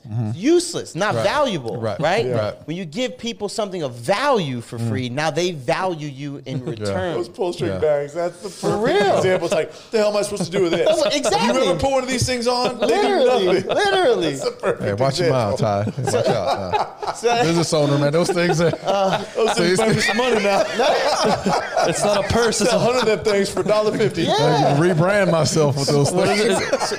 What's the line? It's not a purse. It's a satchel. For real. But that was a point that he made in the show. He used those as examples, and I remember this is years ago, and it served me to this day. Like I told you guys earlier, I think this is the most valuable thing I have to give anybody. And it's the most value I can give. You know what? I'm never going to charge anybody for it. Right. Like I had a guy in St. Louis, a business owner. He has a business with like 100 employees. He asked me to come speak to his company. I'm like, okay, cool. I'll come. When do you want me to come by? We settled it. I show up, and I speak and everything. He's like, dude, let me pay. What do I owe you? And dude, you don't owe me nothing, man. This stuff I got for free. I'm gonna give it to you for free too. And Here's the deal. Just prepare yourself, though, and Darren can speak to this, is that you're going to start impacting so many people. Now you're giving away your time, which is your most valuable thing. I So know. there's a point. There's a threshold. There's a point where you're like, okay, because I was the same way. Like I've literally never charged anybody to speak, and I'm like, and I love doing it, especially like getting to talk to kids and stuff like that. Hey, what do they call it? Your fee. Your fee, but I get what do pastors call it? Honorarium or whatever they Oh, call it. yeah, your honorarium. Yeah. See, I only speak at like Heard that FCAs and stuff like that. So it's like, I don't have any street credits, so I'm going to go talk to the junior high kids. But anyways, but like, yeah, there's a point. And actually, like typically, especially in that, and I bring up FCA, like very much because they're so low budget, usually schools are running it, and they're like, hey, you used to go here. Like there was a point where I had junior hires that had my cell phone. It got out, and they were calling my cell phone asking me to come speak to their third grade class FCA. And I'm like, yeah, for sure. The FCA director who's like leading all this, he goes, hey, look, dude, you've got to put a value on it. Like don't feel bad your for phone asking. will There's stop. a point. There's a point. Look, your message is going to get out, and people are going to be impacted, and it's going to snowball. So there's a point But where you're like, what I mean specifically is like this. When I'm on a podcast, when I'm doing my own podcast, when I'm doing my own social media, all this stuff that we talked about today is on my social media platform. You can find it in my Instagram posts. You can find it on my podcast. And it's like just like Andy. I mean, just like Andy. Andy did the MFCEO project for free. He never ran a single ad. Okay, I can tell you a story about that. Jim Beam reached out. Not many people know this, but Jim Beam reached out to Andy and offered him a 7 or 8 figure deal for him to just casually mention Jim Beam on the show. Okay, Andy turns it down, and he's like, "Man, I don't drink Jim Beam. I drink Maker's Mark." Okay, but that's not the real reason. Is because he committed to giving his most valuable thing away for free. He lived up to what he said, right? And he understands that what he's giving on the MFC. This is the most valuable thing I can give you. would you start drinking for 7 figures? No, not alcohol. Damn. I hate alcohol. I'm not an advocate of alcohol at all, and it's crazy. Wait, did you say 7 figures? 7 figures. You talking about doing some weird stuff? You would do Way some less crazy. I do a lot weirder for way less. for way less. Yeah. But that's one, and then another one is attention to detail. Okay, attention to detail. Oh my Like god! this is just something that is so basic. Okay, the first one is one that not many people hear him talk about very often. And if you're a business owner or entrepreneur, just think about ways that you can implement it because it's helped me so much. But the second one is just attention to detail. Like you guys were at First Form HQ. You walk into the bathroom, you walk into the locker room. I tell people about that bathroom every time I walk into a bathroom. You know what? Every time I do. Story, the third floor bathroom on the west wing of the Star is probably the second cleanest bathroom in the country, behind First Form. Behind First Form, that's funny. Because true story, like we it can't changed walk us. in there now, not wipe the sink, Yep. Right? Yep. and it just But how difficult? How much more time does it take you to in and out? How difficult is it? You see, what?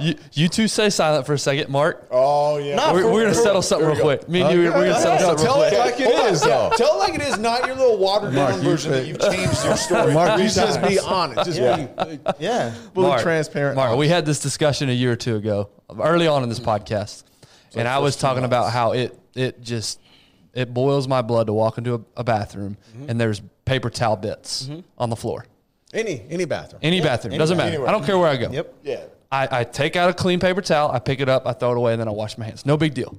These two act like I was touching AIDS. You didn't tell the story. Every time. You didn't tell the story right. Hold on. So, Mark, what's your opinion on? No. Tell the true story. I didn't say- Ty, go ahead. Give it. Yes. I'm curious to hear the full story, apparently. That. But, like, are you saying everywhere? He goes, everywhere. I will not, if I'm in there, and I'm like, okay, hold on. There's a limit on it. So you're in, there you go.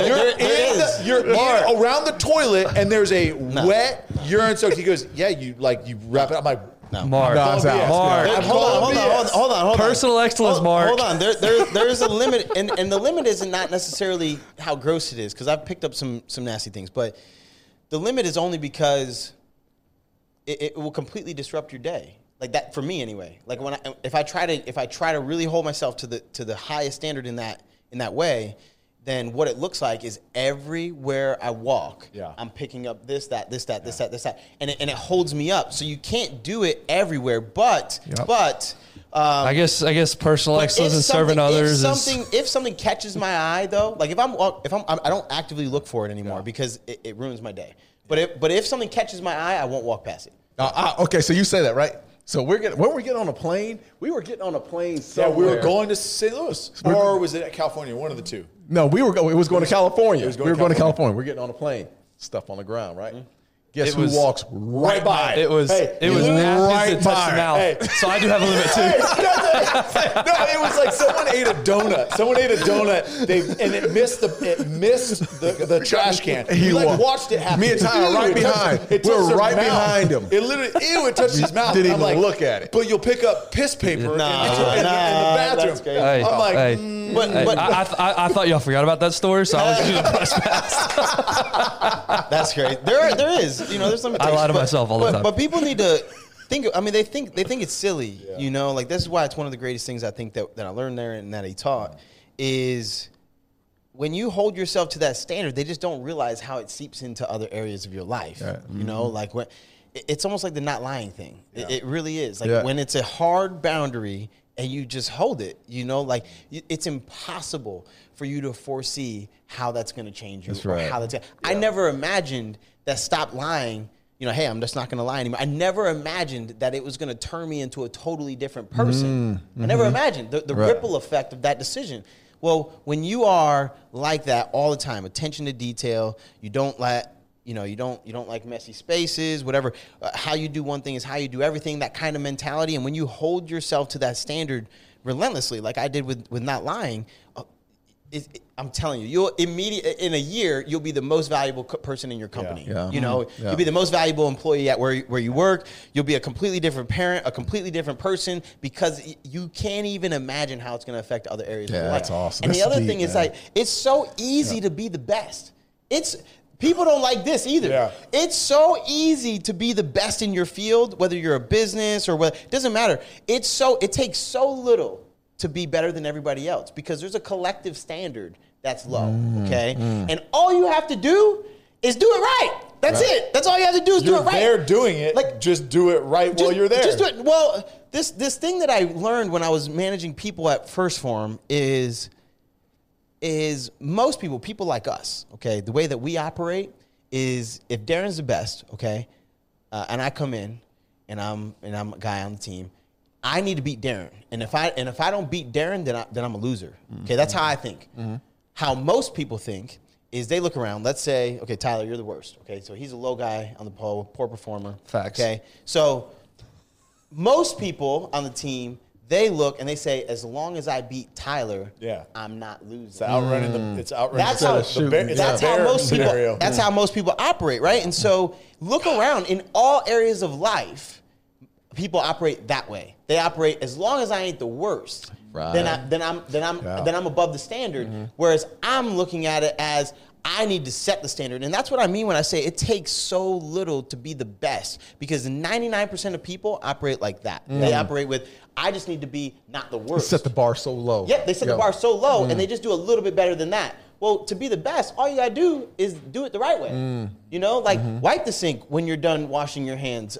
You know, throw your trash and make sure it lands in the garbage. Or, you know, when you're mowing your lawn, like it's so easy to be like, oh, fuck, I don't need a weed whack this time. Right. No, weed whack. Like, Thank you. for Someone real. gets it. Like for real. Like it takes so little. If You you're just gonna gotta mow do the it. lawn, edge it. Yeah, exactly. Like the thing that got me thinking about that, I was in Minneapolis and I went through a car wash, and you know what? They did it right. Like they did it right. Like it was an automatic. They got the bugs. I drove to Minneapolis from St. Louis, so I had a bunch of bugs on my car. The kid waited a second and made sure that he got all the bugs off the front, then sent me through. When I got out, they had 2 kids there that just briefly wiped it down. One thing I hate, I got a 4Runner, a Toyota 4Runner. So like the back, there's sort of like an overhang over the back window, so that it always stays wet. They dried it. And you know what? And you know what? They're the #1 ranked car wash in all of Minneapolis, St. Paul, in the Twin Cities. Okay, I went on. They had like thousands of reviews, and they were like a 4.9. Okay, and you know what? All they did was what they were supposed to do. That's right. Golly. That's a Probably good got story. a tip too. That's I was gonna of say, course I that's tipped got them. it, But too. of course I Yeah, tipped But them. again, go. to your point, is the bar is so low when they do it so right. We're like blown away. Blown away. Like, oh my gosh, it's not even above and beyond, Yep. not even extra. I mean, yeah. And that's where I just- said, "Fuck, it takes so little to be It the does, best." man. And here's It the other thing does. too, though, is you talk about like impacting other people, like the attention to details. You never know who's watching you. It rubs off on people. It does. Especially like if you're wiping the sink in the bathroom and some dude just like went like this and just shook water everywhere and then walked out, and you make eye contact with him as he's walking out while you're cleaning up his mess. It's my favorite thing to do. But again, as parents, like with kids, it's one of those things like my dad always told me, like, I don't know why I remember this like so vividly, but like told me, okay, look, when you walk with a woman or girl, whatever, you always walk on the side of the road. Like she's always on the inside, okay? You obviously always open her door, always let them go first, always like never ever go in front. And it's one of those things, and I've always continued to do it. I do it with my wife and my boys now. They do it. And you never know who's watching and who's going to impact. When you hold the door, like I have this weird deal where like if there's anyone within like 30 yards, I'll stand and hold the door open. I'll wait. I'll slow my day down to make sure that I hold the door open for you. That's but one of those you never things. know. That's one of those things, though. Like, why not? Like, you ain't that busy. Like, I know some busy people. Yeah. Like, you're never too busy to be a good person. That's and right. do the things. Like, I like old school manners. You know, Right. like I take your hat off when you're getting ready to walk through the door. Like, that's my mom. She'll smack the hat right off your head. You know, like for real. And to your point, I used to tell the guys in that course. Because as you can imagine, they have a lot of self-worth, self-esteem issues, right? Their egos are just overcompensations for, you know, the fact that they just really feel worthless. Insecurity, Yeah. yeah. So I used to tell them, no matter who you are, somebody somewhere looks up to you, you know? And you need to make sure that you're setting a good example right, for them, man. you know? And that's the truth, man. Someone's always watching, man. Everybody thinks, oh, I only Yeah. have 200 followers on Instagram, or I'm not a public figure. I'm not this. I don't lead people. No, you do. You lead somebody. That's 200 But people. you know what? Imagine if you were in a room with 200 Yeah. people and they're all watching you speak. Tell me how nervous you would Yeah, be. but you know the most powerful thing today that I got out of today in us talking, man, is that it started with you. Like you gotta go told first. yourself you're not gonna lie, right? And when you did that, you set these values, and you, like you said earlier about confidence. Confidence is when you just continue. It's like rinse and repeat. You're consistent through your actions over and over, and you prove to yourself, right, that you can do this. That you can do. That's where it starts, man. And the biggest problem I have with people now today is that we always want to criticize outwardly. Yep. Never want to come back and say, hey, this is where it starts. Yeah. I've been bullshitting myself. I've been lying to myself. And my insecurities, I want to put on someone else. Comes back to you all the time, man. I appreciate you voicing that today, man. That was really strong. It's that personal responsibility. It is. Like Yeah. it really is. And there's that whole, you control what you can control. Yeah. Okay. Perfect example when I was saying earlier, the guys in prison, you know, I would go out to the yard or to the gym or to the day room, and they'd pick fights with me, right? Well, in the beginning, like, oh man, there's nothing I could do. Pick a fight for me. But you know what? There was something I could do. Not go to the day room. See what I'm saying? Like people, personal responsibility is so much greater. It encompasses so much more than people like to admit. You have control of so much more than you think you do. Right. Even though it stops here, it stops with you. You really only have control of you. You know, what you choose to do and whatnot. But most people would say, oh, well, that's not right. You should be able to go to the daily. Well, guess what? I try to deal with people as they are, not as they should be. You know what? And you know what? The way that they were was incompatible with the way I want it to be. Right. You know? So, like, that's it. You can't. That's the entitlement in America today. Oh, well, I should be able to. No. Well, fucking go out there if you know those kids want to fight you. Exactly. That's it. You're going to get in a fight. Yeah. And then you're going to say, oh, it's their fault. They punched me in the face. No, it's your fault. Because you knew they wanted to punch you in the face and you went out there. Your ass out there exactly. Anyway. Right. So that's where I'm at. Right. That's where I'm at. I'm not going to give you an opportunity to take me off my path. Right. You know, and the personal accountability, the personal responsibility, it encompasses so much. And when you really start to take ownership of, like I said, of how you've gotten to where you're at, stop looking around at your circumstances and being like, oh, man, well, I couldn't go to college. My parents couldn't send me. Or, man, I grew up poor. Or I was physically abused. I was sexually abused. Stop doing it. That's not why you're where you're at. You're where you're at because of the decisions that you've made, because how you've responded to the circumstances. That's why you're at where you're at. Yeah. And it's hard. But only when you do that can you take ownership of the outcome, right? Can you say, okay, cool. Well, it's my fault that I got here. But if it's my fault that I got here, then I guess I've got control of the trajectory. So if I want to end up over here, man, I could do that too. Easy peasy. It's just a matter of decision making, right? Yeah. So there's two things, man. Like literally, like so impressed. I mean, you've literally dropped gold for 2 hours, like literally gold. Like, see, it's 2 hours. How the hell is it crazy, right? Look at this forever. But here, there's two things. First is there's nobody that we've talked to that has stayed on track more when we go off on random tangents that you're like, okay, I'm gonna bring it back in, guys. Come on, let's go. Here we go. And you go. So you're hell of a I think that's a talent, man. Exactly. Like, care about the message, you know. And you can tell, right? You can tell. But secondly, man, is what you're talking about on the ownership and the fact that and this goes back to when you got arrested, right? Is you have a choice. Is you have a choice to let something that happened, an event, define you one way or the other, right? In your case, you chose to say, look, I could either say prison, I got screwed, like I was unfairly sentenced, which you were, all of those things, 100%. Yeah.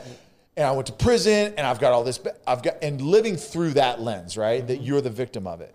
But you chose to say, all right, I decided late in my bid that I'm going to change myself. I'm going to do this. But guess what? All of those things that I learned in there, that in your journey is the reason you're going to have an impact.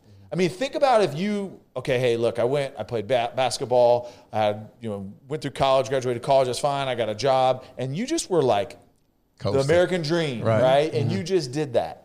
Had you not gone through what you went through, I mean, to be honest, I don't know. You probably would have done something great, just knowing how you're wired. But because of those experiences, because of those awful times and unfair judgment and all those things that were bad, man, you are going to impact so many people because of that. Hopefully. And your legacy on earth, your time here, is going to be exponentially more powerful because of that. And you made that choice because it was a choice for you to not say, I'm a victim. It's, I'm going to use that as a tool. Yeah.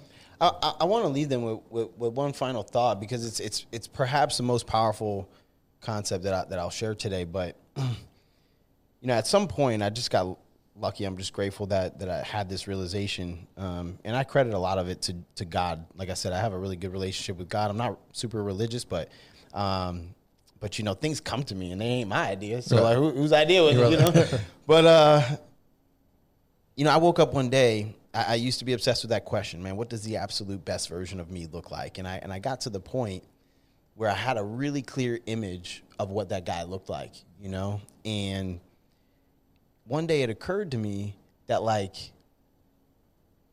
we think about growing and evolving as like this journey, But every single day you choose who you show up as, right? And so it dawned on me that, like, man, I don't have to work. It doesn't have to take me a year. I don't have to work toward that. I could wake up today and choose to show up as that guy on a moment-to-moment basis. Because as you go through life, you meet, unless you're 70 years old or older, right? You will undoubtedly meet and interact with more people than you have thus far. That's right. Okay. So when you meet somebody brand new, I meet you today. Okay. The only version of me that you even know exists is the version of me that you met today. That's right. Okay. You didn't for that whole first year, nobody knew that I went to prison. Not a single person. That's right. Okay. Right. So the only version of me that they knew even existed in their world was the version of me that they had known up until that point. And so you have an opportunity to literally recreate, redefine yourself in the matter of a day, you know, but it took me 6 months to come up with a clear image of who that man was and how he would respond in different situations and how he'd act and how he'd eat and all those things. But once I had that, right, all it was, okay, choosing on a moment-to-moment basis. Okay, it's hard to do this day to day. You need to do it moment to moment. Okay, but on a moment-to-moment basis, saying, man, how would the best version of me act or respond in this situation? And when you do that, you can literally, in one day, completely change, you know, the trajectory of your life. Man, there's really no better way to end it than on that. Try to top that. Yeah, no, I'm not Let's topping go. that. Let's I know you got to get to a flight here soon. Yeah, I know you hate social media, but how can people? Oh, Because everybody's gonna be blown away by this episode. I love How helping can people connect with you? Mark Anthony Joe, that's my name. Mark with a K. So on every platform, I'm on TikTok. I don't use it very much, but it's Mark Anthony Joe. On Instagram, it's Mark Anthony Joe. And then I have a podcast called Coffee with Mark. You can just find Great it. podcast, by the way. The Great link podcast. the link to the podcast is in my Instagram bio. Yep. Yeah, that's on every platform. Yep. People listen to. Spotify. If you like today, you're gonna love Coffee with Mark. It's more of what he just spit Dude, you out today. killed today. Yeah. You killed it today. I'm sorry. I I told these guys when we were having lunch, I'm like, guys, I can get a little long-winded. you were great, man. Dude, you're a hell of a Great. storyteller. That is one of your superpowers. Man. Is the way you tell Well, stories. I appreciate you guys having me. Seriously, it's been so fun, and you know, this is where I feel like I'm most in my, you know, in line with what I should be doing. So I appreciate sure. the opportunity. Seriously. Oh, you know. man. Thanks, Mark. We have been blessed because you've been That's here. So right. thank you, Absolutely. man. Appreciate it. Absolutely. Cool. All right. All right, man. See you next time. Appreciate it, Mark.